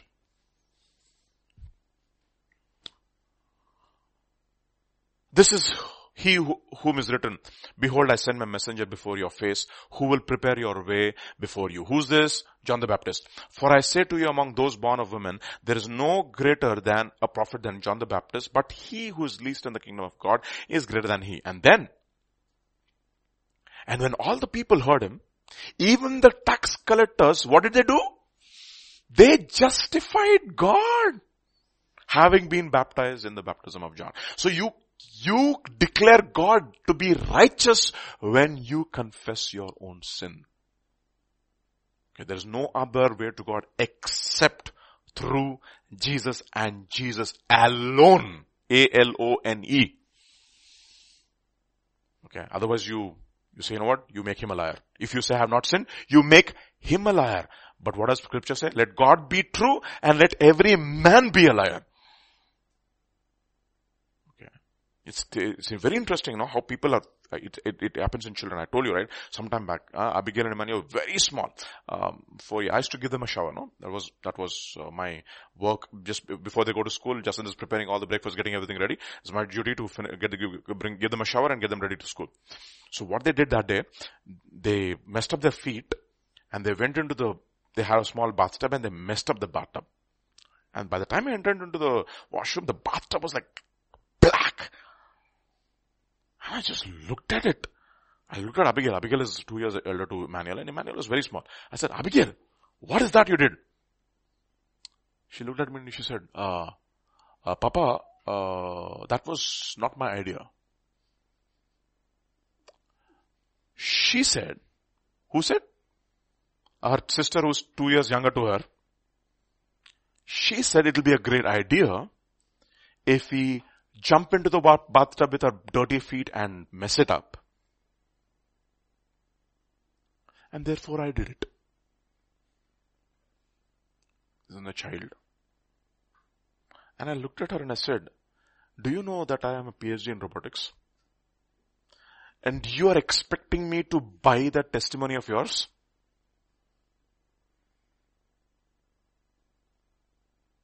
That is exactly how we are with God. No, Lord, I did not do it. No. She made me do it. That person you gave. What are you doing? We are insulting God. You are making Him a liar. And you think God is going to be with you? Forget about it. So be absolutely sure. So don't have any unconfessed that you'll give a toehold for fear into your life. The wicked flee when no one is pursuing, but the righteous are bold as a lion.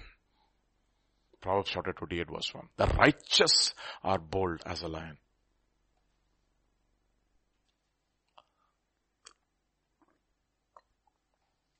Okay?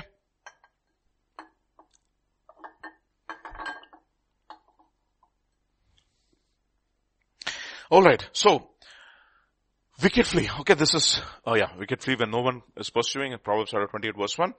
And the righteous are bold as a lion. So let's go back to Deuteronomy chapter 20 and verse 4 now. After the priests finish their discourse. Verse 5. Then the officers shall speak. Kya baat hai? First, let us have no unconfessed sin. That is what the priest has to come and do. Why? He has to, make atonement for your sin. Basically, that's the job of the priest, right?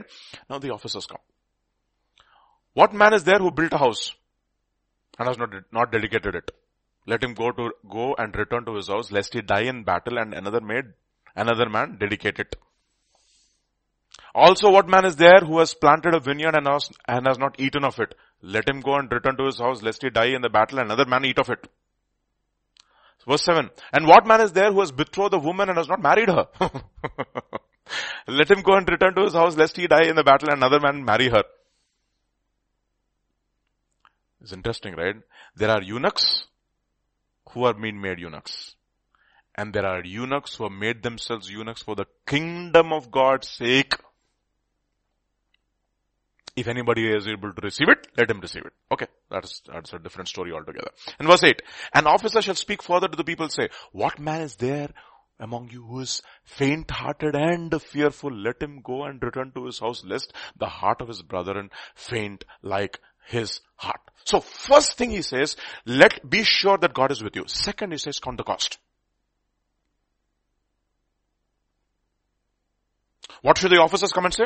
That the priest will come and say, ensure that you have God is with you. That means you don't have any unconfessed sin. That means all your sins, your known sins have been atoned for, is something you should have assurance of.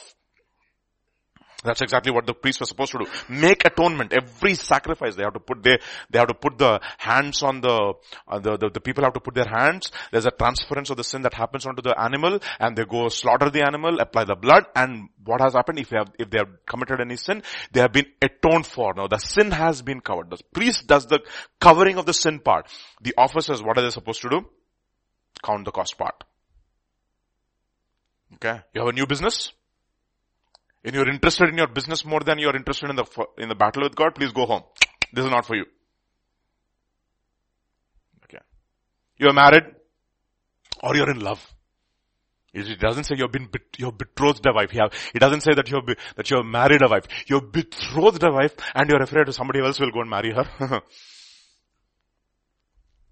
That's exactly what God tells Jeremiah. You shall have no wife. Finished. Count the cost. Okay. If there is betrothed, if he has a vineyard, is a business, if he has built a house, that means if you are concerned about the affairs of this life, you're not ready for war. So, first is what? Make absolutely sure that God is with you. Second, be absolutely sure that you have counted the cost. You have to count the cost. There is a cost for discipleship, my dear brothers. It is not easy. All this thing that, it's okay, God understands, you should enjoy life, God is not against your pleasure, all that is okay. But is there a delight in you to do the will of God? And if you want to do the will of God, you have to pay the price. There is no Christianity without the cross. Impossible. There should be surrender. At some level, you have to say, you know what, Lord, I surrender. This is something which we have to, at any cost, under any circumstances, say, Lord, that's what we are doing in all these days. And let me tell you something. When Peter says, Lord, we have forsaken everything and followed you, he looks at them and he says, nobody who has forsaken mother, father, wife, children, all these things will not only receive in this life with persecutions, but in the life to come also you will enjoy. That means, what should we do? Don't fix your focus on this life alone. 2 Corinthians chapter 4, last 2 verses.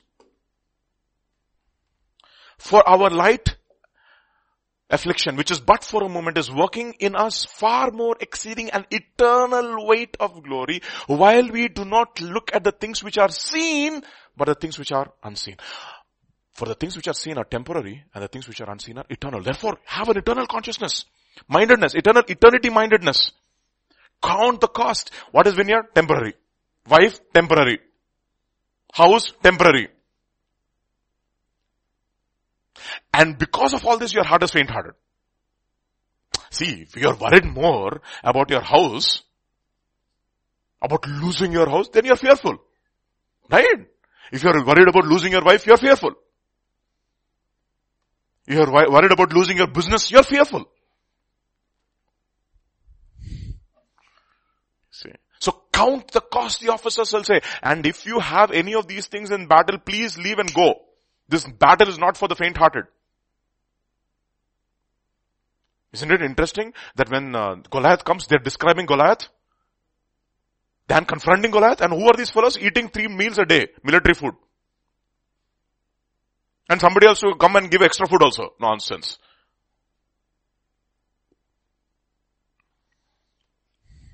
Who's that? David. And that guy, he's ready to fight the battle rather than these fellows. They look at Goliath and say, "Hurry, look at Goliath, how big he is. Look at his fear. Look at his armor." And they have no eyes. You know why? They are all faint-hearted. They are people who have not counted the cost. And they're not ready for war. They're not ready for war. And they're not very ready for battle. So first, ensure what?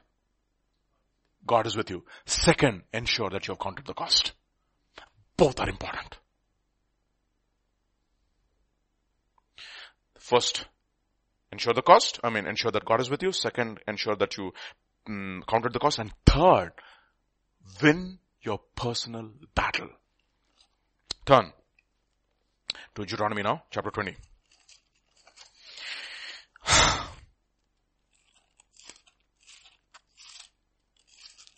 Are you there? Verse 15. Okay, so 16 and 17.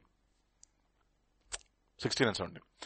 But of the cities of these people which the Lord your God gives you as an inheritance. This is the life of Christ, okay? You shall let nothing that breathes remain alive, but you shall utterly utterly destroy. Can you just put it into ESV, please? ESV is really powerful, actually. It uses a very interesting word. But in these cities of these peoples that the Lord your God is giving you for an inheritance, you shall save alive nothing that breathes, but you shall devote to destruction. Devote them to complete destruction. The problem with Saul was this. Turn with me to 1 Samuel chapter 15 verse 1, 2 and 3. Look at that. How this man falsely used his anointing. Samuel said to Saul, the Lord sent me to anoint you king over his people Israel, and therefore listen to the words of the Lord. Next verse. Why does he take the anointing away from Saul? Simply because of this reason. Thus says the Lord of hosts, I have noted what Amalek did to Israel in opposing them on the way when they came up out of Egypt. And the moment, this Samuel is saying this, what was the king supposed to do? In Deuteronomy chapter 17, what was he supposed to do? Let me show you. Turn with me to Deuteronomy chapter 17 now. And verse 17 and 18. And we'll come back to 1 Samuel chapter 15. He shall not acquire, this is the king, okay? The king shall not acquire many wives for himself. Let his heart turn away, nor shall he acquire for himself excess of silver and gold. And when he sits on the throne of his kingdom, he shall write for himself in a book a copy of the law approved by the Levitical priests. No, did any time this guy had a copy of the law? Did you ever say, Saul, I delight in the law of the Lord? No law. 1 Samuel chapter 13 verse 13, why did he offer the burnt offerings? Because he did not know that that there is a law saying that the kings are not supposed to offer any offerings. It is only for the Levites. He did not know the law. He was ignorant of the law. And what is the law? First 5 books of Moses. And what is he quoting over here in 1 Samuel chapter 15? Turn with me to Exodus chapter 17.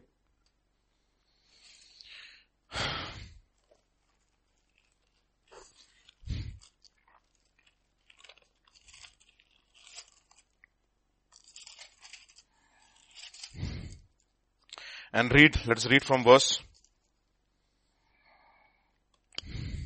Are we there? Exodus 17. Verse 14 to 16. Then the Lord said to Moses, write this as a memorial in a book and recite in the ears of Joshua that I will utterly blot out the memory of Amalek from under heaven. How do you not know the will of God? Simply because you have never meditated upon the word of God. You were never interested in the things of God. You are a man of flesh. You were never interested in the things of the Spirit of God. If you have read Exodus and also Dvitiya Upadesam, which is Deuteronomy, turn with me to Deuteronomy. I'll tell you.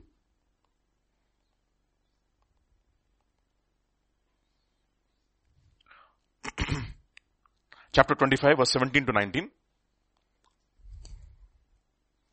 Remember what Amalek did to you on the way as you came out of Egypt. How he attacked you on the way when you were faint and weary and cut off your tail. Those who were lagging behind. And he did not fear God. Next verse. Therefore, when the Lord your God has given you rest from all your enemies around you in the land that the Lord your God is giving you for inheritance to possess, you shall blot out the memory of Amalek from under heaven, and you shall what? Not forget. Next verse. Oh, that's it.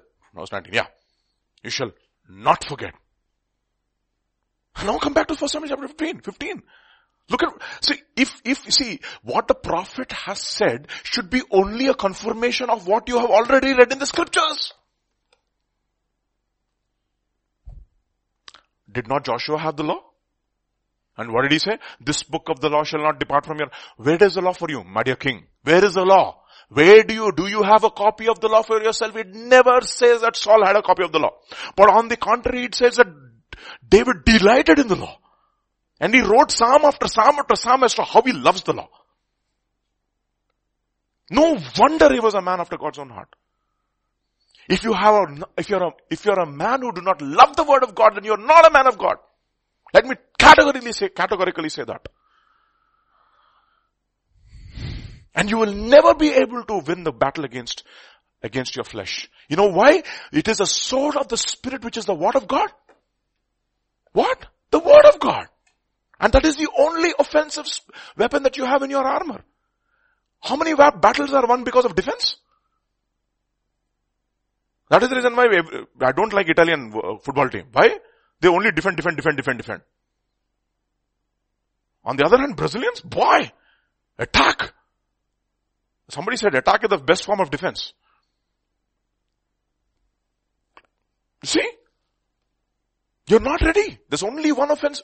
And that is the reason why he says, if you by the Spirit put to death the deeds of the body. And what is by the Spirit means, does the Spirit work in a vacuum? No. Having these exceedingly great and precious promises so that you can by them, you can be partakers of the divine nature, having escaped the corruption that is in the world through lust. So if you do not know these exceedingly great and precious promises, how can you escape the corruption which is in the world and be partaker of God's divine nature? It is impossible. And this guy has never ever studied the law.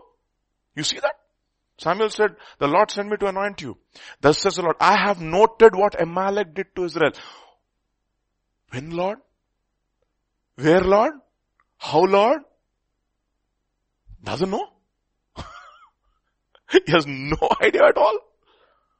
If it were told to David, he would have said, if he made a mistake, he would go back. Okay, this is how the Ark of the Covenant was supposed to be brought into Jerusalem. What a mess I made. It was never going back to the law in his life. When the first mistake he made in 1 Samuel chapter 13 verse 13, when he offered the offerings which was not supposed to offer, he should have gone back, right? And he should have studied. Where did I go make a mistake? You see? You do and then what happens? I have noted what Amalek did to Israel in opposing them. Now go and strike Amalek and what? Devote to destruction. In other words, in your life, there should be a devotion to something that God says destroy. Devote to destruction. Do not spare them. That means there should be a war against your flesh. Amalek, which represents flesh.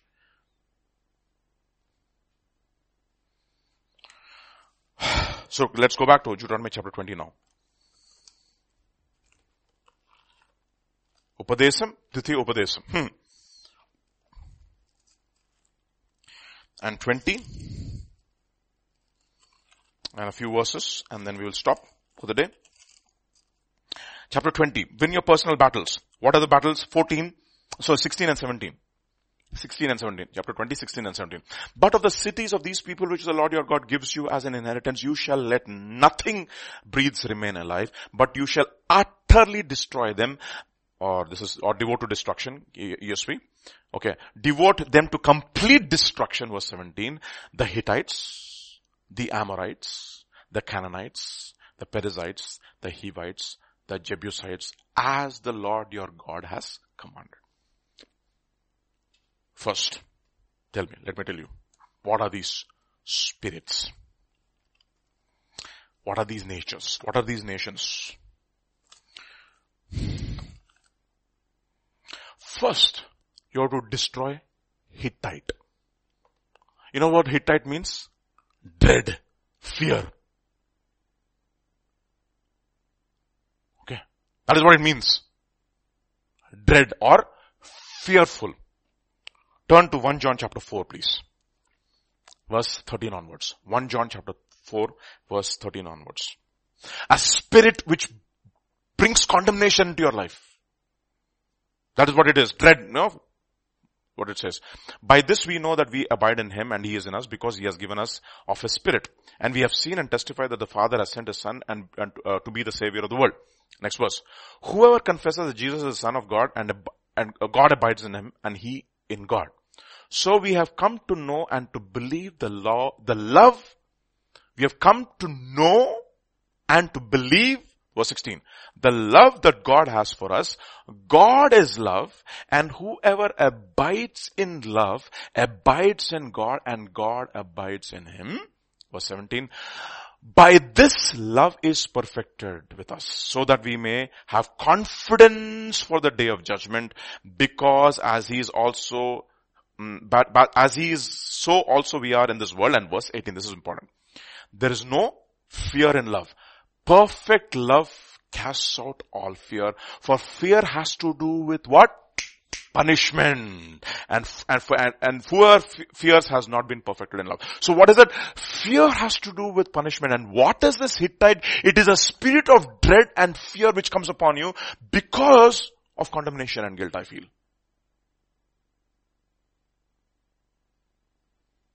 Okay. So one of the battles consistently every believer has to fight is what? Fight what? Guilt and condemnation. You see, it's a subjective thing, right? Everybody. We can never ever come to a point and say, yeah, today I don't feel condemned.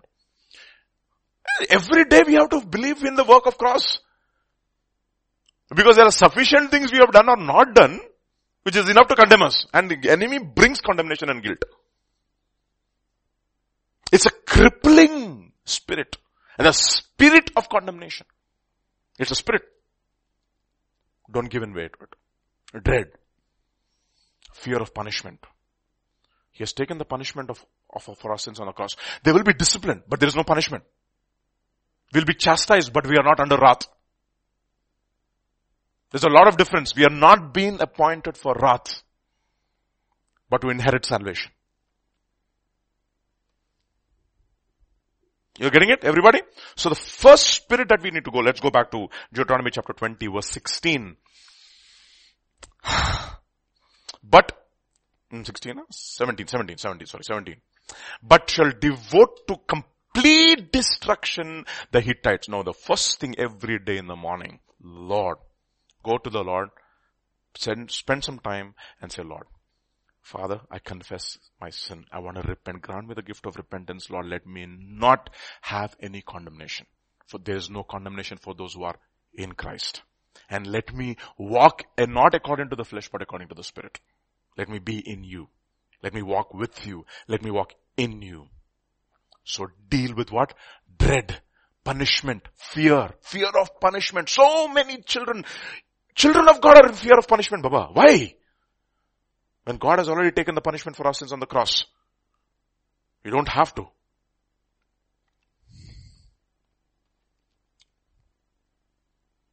Next.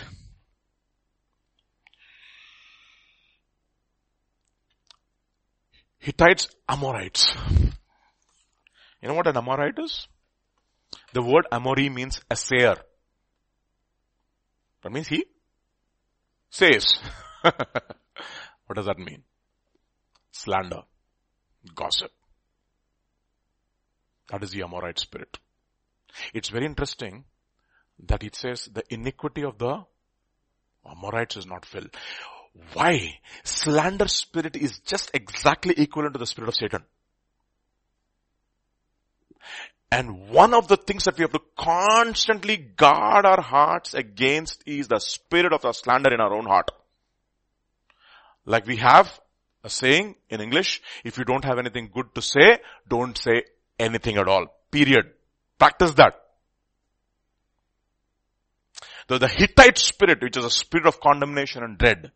The Amorite spirit, which is a spirit of slander. Slander. Sitna. Satan. Which means slander. The slanderer. And he has nothing to do. Nothing. I mean, I like this verse and I showed this so many times, but I love it. Go turn to Zechariah chapter 3, which is called the Gospel according to Zechariah. Gospel according to Zechariah chapter 3. You know this verse? Okay.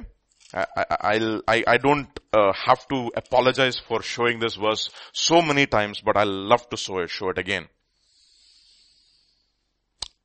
Let's read from verse 1 onwards. Then he showed me Joshua the high priest standing before the angel of the Lord, and Satan standing at his right hand to accuse him. That is exactly what a slanderous spirit is. Satan is the one who brings accusation. And if you're bringing accusation against your brothers or yourself or your Be very careful. It's a slanderous spirit. Okay.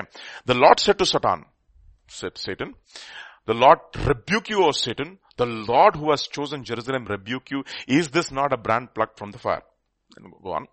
Now Joshua was standing before the angel of the Lord, clothed with filthy garments.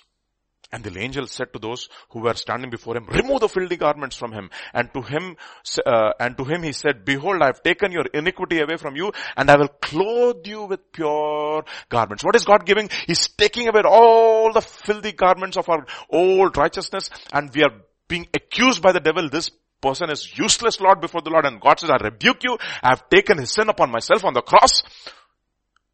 Remove those filthy garments. Your iniquity is removed. I'm giving you a new garment of righteousness. And then you know what? Then I said, who's that I? Zechariah. You know what Zechariah said? Lord, let him put a clean turban on his head. This guy Zechariah is so excited that one of his brothers is being justified by faith. He says, Lord, you forgot something, Lord. You forgot something. You have to put one turban on his head. What is the turban on his head? Holiness to the Lord. Every high priest had to have a turban, right? What was that? He belongs to the Lord. And this guy is so excited that one of his brothers is getting justified. He's being accepted by God. He says, Lord, put a turban on his head. He's not like the elder brother who brings a report of slander. Do you know that your son, spend all your money on harlots? What will you be? The elder brother or Zechariah? Who's excited to see a brother who's being justified by faith. I want to be this guy. Excited. If there is excitement in heaven over one sinner who repents, how much more there should be excitement on earth? I'll tell you something, there is excitement in heaven and so many people feel sad on earth, unfortunately.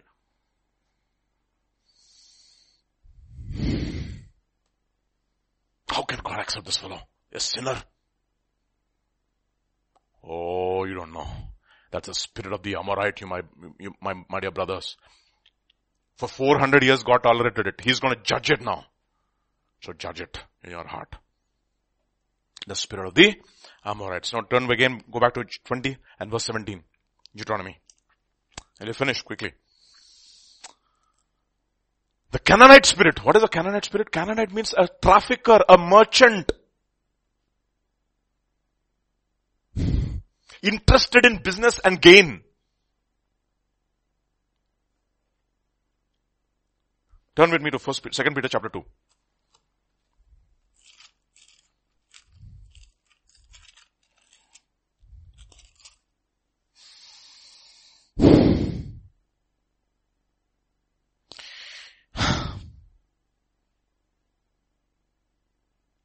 It says, sorry, just a minute please. I forgot to write it.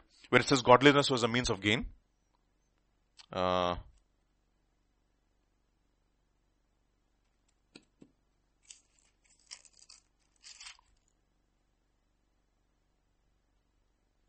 Where's it? Jude. 1 second, let me just find it.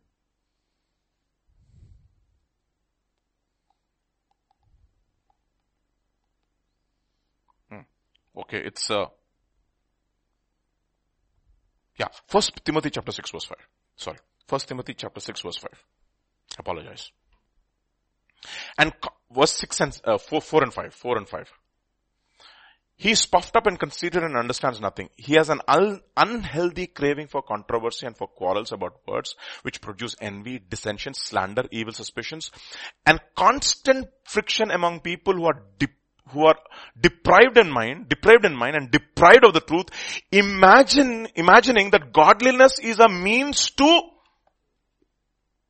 That is the spirit of the Canaanite. What do you want to use for your godliness for? Gain. They will go from house to house. They will steal widows. And they have no conscience whatsoever. That's a Canaanite spirit. Put to death, he says, the covetous Canaanite spirit. That merchant spirit inside of us. Who thinks that godliness is a means for gain. Godliness is a means to give, not for gain. Godliness with contentment is great gain. And godliness is not for gain. And that's a Canaanite spirit. So we have the, what spirit? First spirit. The Hittite spirit.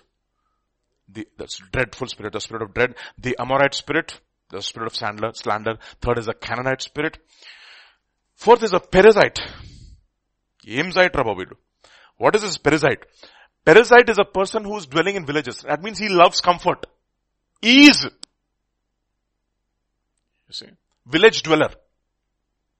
Have you seen कैसे बैठ के वहां पर पंचायत के झाड़ के नीचे बैठ के समय कैसे बिता देते हैं लोग? As if they have no other work in their world. They just sit under the tree and they spend time after time after time after time doing nothing but chit-chatting and nonsense. That is a villager spirit. I mean, I'm not using it in a derogative sense. I'm talking about a person who is at ease, who loves comfort. That's a Hivite spirit. The Perizzite spirit, who's a dweller of villages. Okay. Deal with it. That is the reason it says, woe to those who are at ease in Zion. Sorry, Lord. There is no ease for anybody who is in Zion. Everybody is on the job. Whatever job that is, being entrusted into your hands. Okay, so we have the Hittite spirit, the Amorite spirit. Hittite spirit is the spirit of dread. Amorite spirit is the spirit of slander. Third is a spirit of gain, Canaanite spirit. Third is a Perizzite spirit, is a spirit of ease and comfort. We can just go dwell into it in much detail. I'm just giving you a small snippet. Fifth one is a Hivite spirit. What is a Hivite spirit? Genesis chapter 34, verses 1 onwards. We'll know this. We looked at it. But now Dinah, the daughter of Leah, whom she had borne to Jacob, went out to see the woman of the land. And when Shechem, the son of Hamor, the Hivite, the prince of the land, saw her, he seized her and lay with her and humiliated her. This is a spirit which is after your purity. But then he later will come and say, oh no, I love you. Please give her to me. But it is after your purity. It is after your devotion to Christ. Oh, I'll get baptized for your sake also. Circumcision in this case. But he's after your gain. He's after your land. He's not after you. That is a Hivite spirit. The spirit which takes away the chastity of a believer. That is the reason why 2 Corinthians chapter 11 verse 1, 2 and 3. This is what Paul will say. I wish you would bear with me a little foolishness. Please do bear with me. I feel a divine jealousy for you, for I have betrothed you to one husband to present you, KJ will use a word, as a chaste virgin to Christ. I want you to be a chaste virgin, a pure virgin, a chaste virgin. Verse 2 of 2 Corinthians. That I may present you as a chaste virgin. And what is a Hivite spirit? It is a spirit which robs you of your chastity. And what you have to do, fight it with all of your heart. Do not love the world or the things of the world. Purity. So you have the Hittite spirit, the Amorite spirit. Hittite is dread, Amorite slander. Third is Canaanite, which is trafficking or gain. Fourth is Perizzite, which is ease. Fifth is chastity. And the sixth one, Jebusite. What is this Jebusite? It is after the lordship of Jesus in your life. It is after Jerusalem. 2 Samuel chapter 5 verse 6 to 8. Look at this, very interesting. And the king and his men went to Jerusalem against the Jebusites, the inhabitants of the land. But by the way, before we go there, in fact you can see Judges chapter 1 verse 9 if I'm right. Just see Judges chapter 1 and we'll stop here. We're almost done. We're almost out of time. Verse 11 if I'm right. 11? Just see 11. Or 21. It's okay. Don't worry. It's fine. We'll look at it later. Don't worry. So, Yeah. But the children, 21, yeah. The children of Benjamin did not drive out the Jebusites who inhabited where? Jerusalem. So the Jebusites dwell with the children of Benjamin in Jerusalem to this day. Okay. So let's go back to this Jebusite. What is this Jebusite spirit? It's a very stubborn spirit. It's not easy to drive. It's there as a thought in your mind. Okay. Jerusalem is where, what is Jerusalem? What did I say?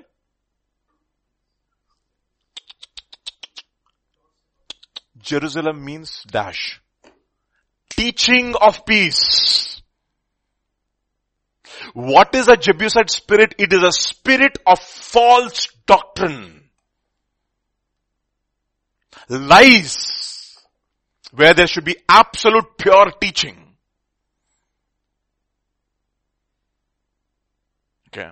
Because your doctrine determines your behavior, and your behavior, your character, and your character, your destiny. Or rather, your doctrine, your character, your behavior, destiny. You can put character and behavior, vice versa. Okay. What is it? The Jebusite spirit which is there, Jerusalem means teaching of peace. And what is teaching of peace means? How do you have peace with God? And you have peace of God. And you have peace with men. How do you have peace with God? Holiness. How do you have peace of God? By not being anxious for anything, but in all things with prayer and supplication and the thanksgiving, making your requests known unto God. Then the peace of God which surpasses all understanding will guard your hearts and minds in Christ Jesus. That is how you know how you can have peace of God and peace with God, and then you should have peace with men. And what does Jerusalem stand for? It stands for a teaching which equips you in your walk with God. And that is where the Jebusites are, with all their false doctrine. And the king and his men went to Jerusalem and against Jebusites, the inhabitants of the land, who spoke to David saying, you shall not come in here, but the blind and the lame will repel you, thinking David cannot come in here. Ultimately, who has to throw this fellow out? The David, our eternal David, who will come to Jerusalem and drive out every nonsense. And before that happens, we also have to constantly keep judging the Jebusite spirit, because in the last days, people will go after seducing spirits and what?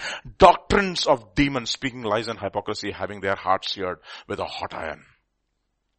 Oh, my dear brothers and sisters, guard the doctrine that God has given you. Guard it with all of your heart.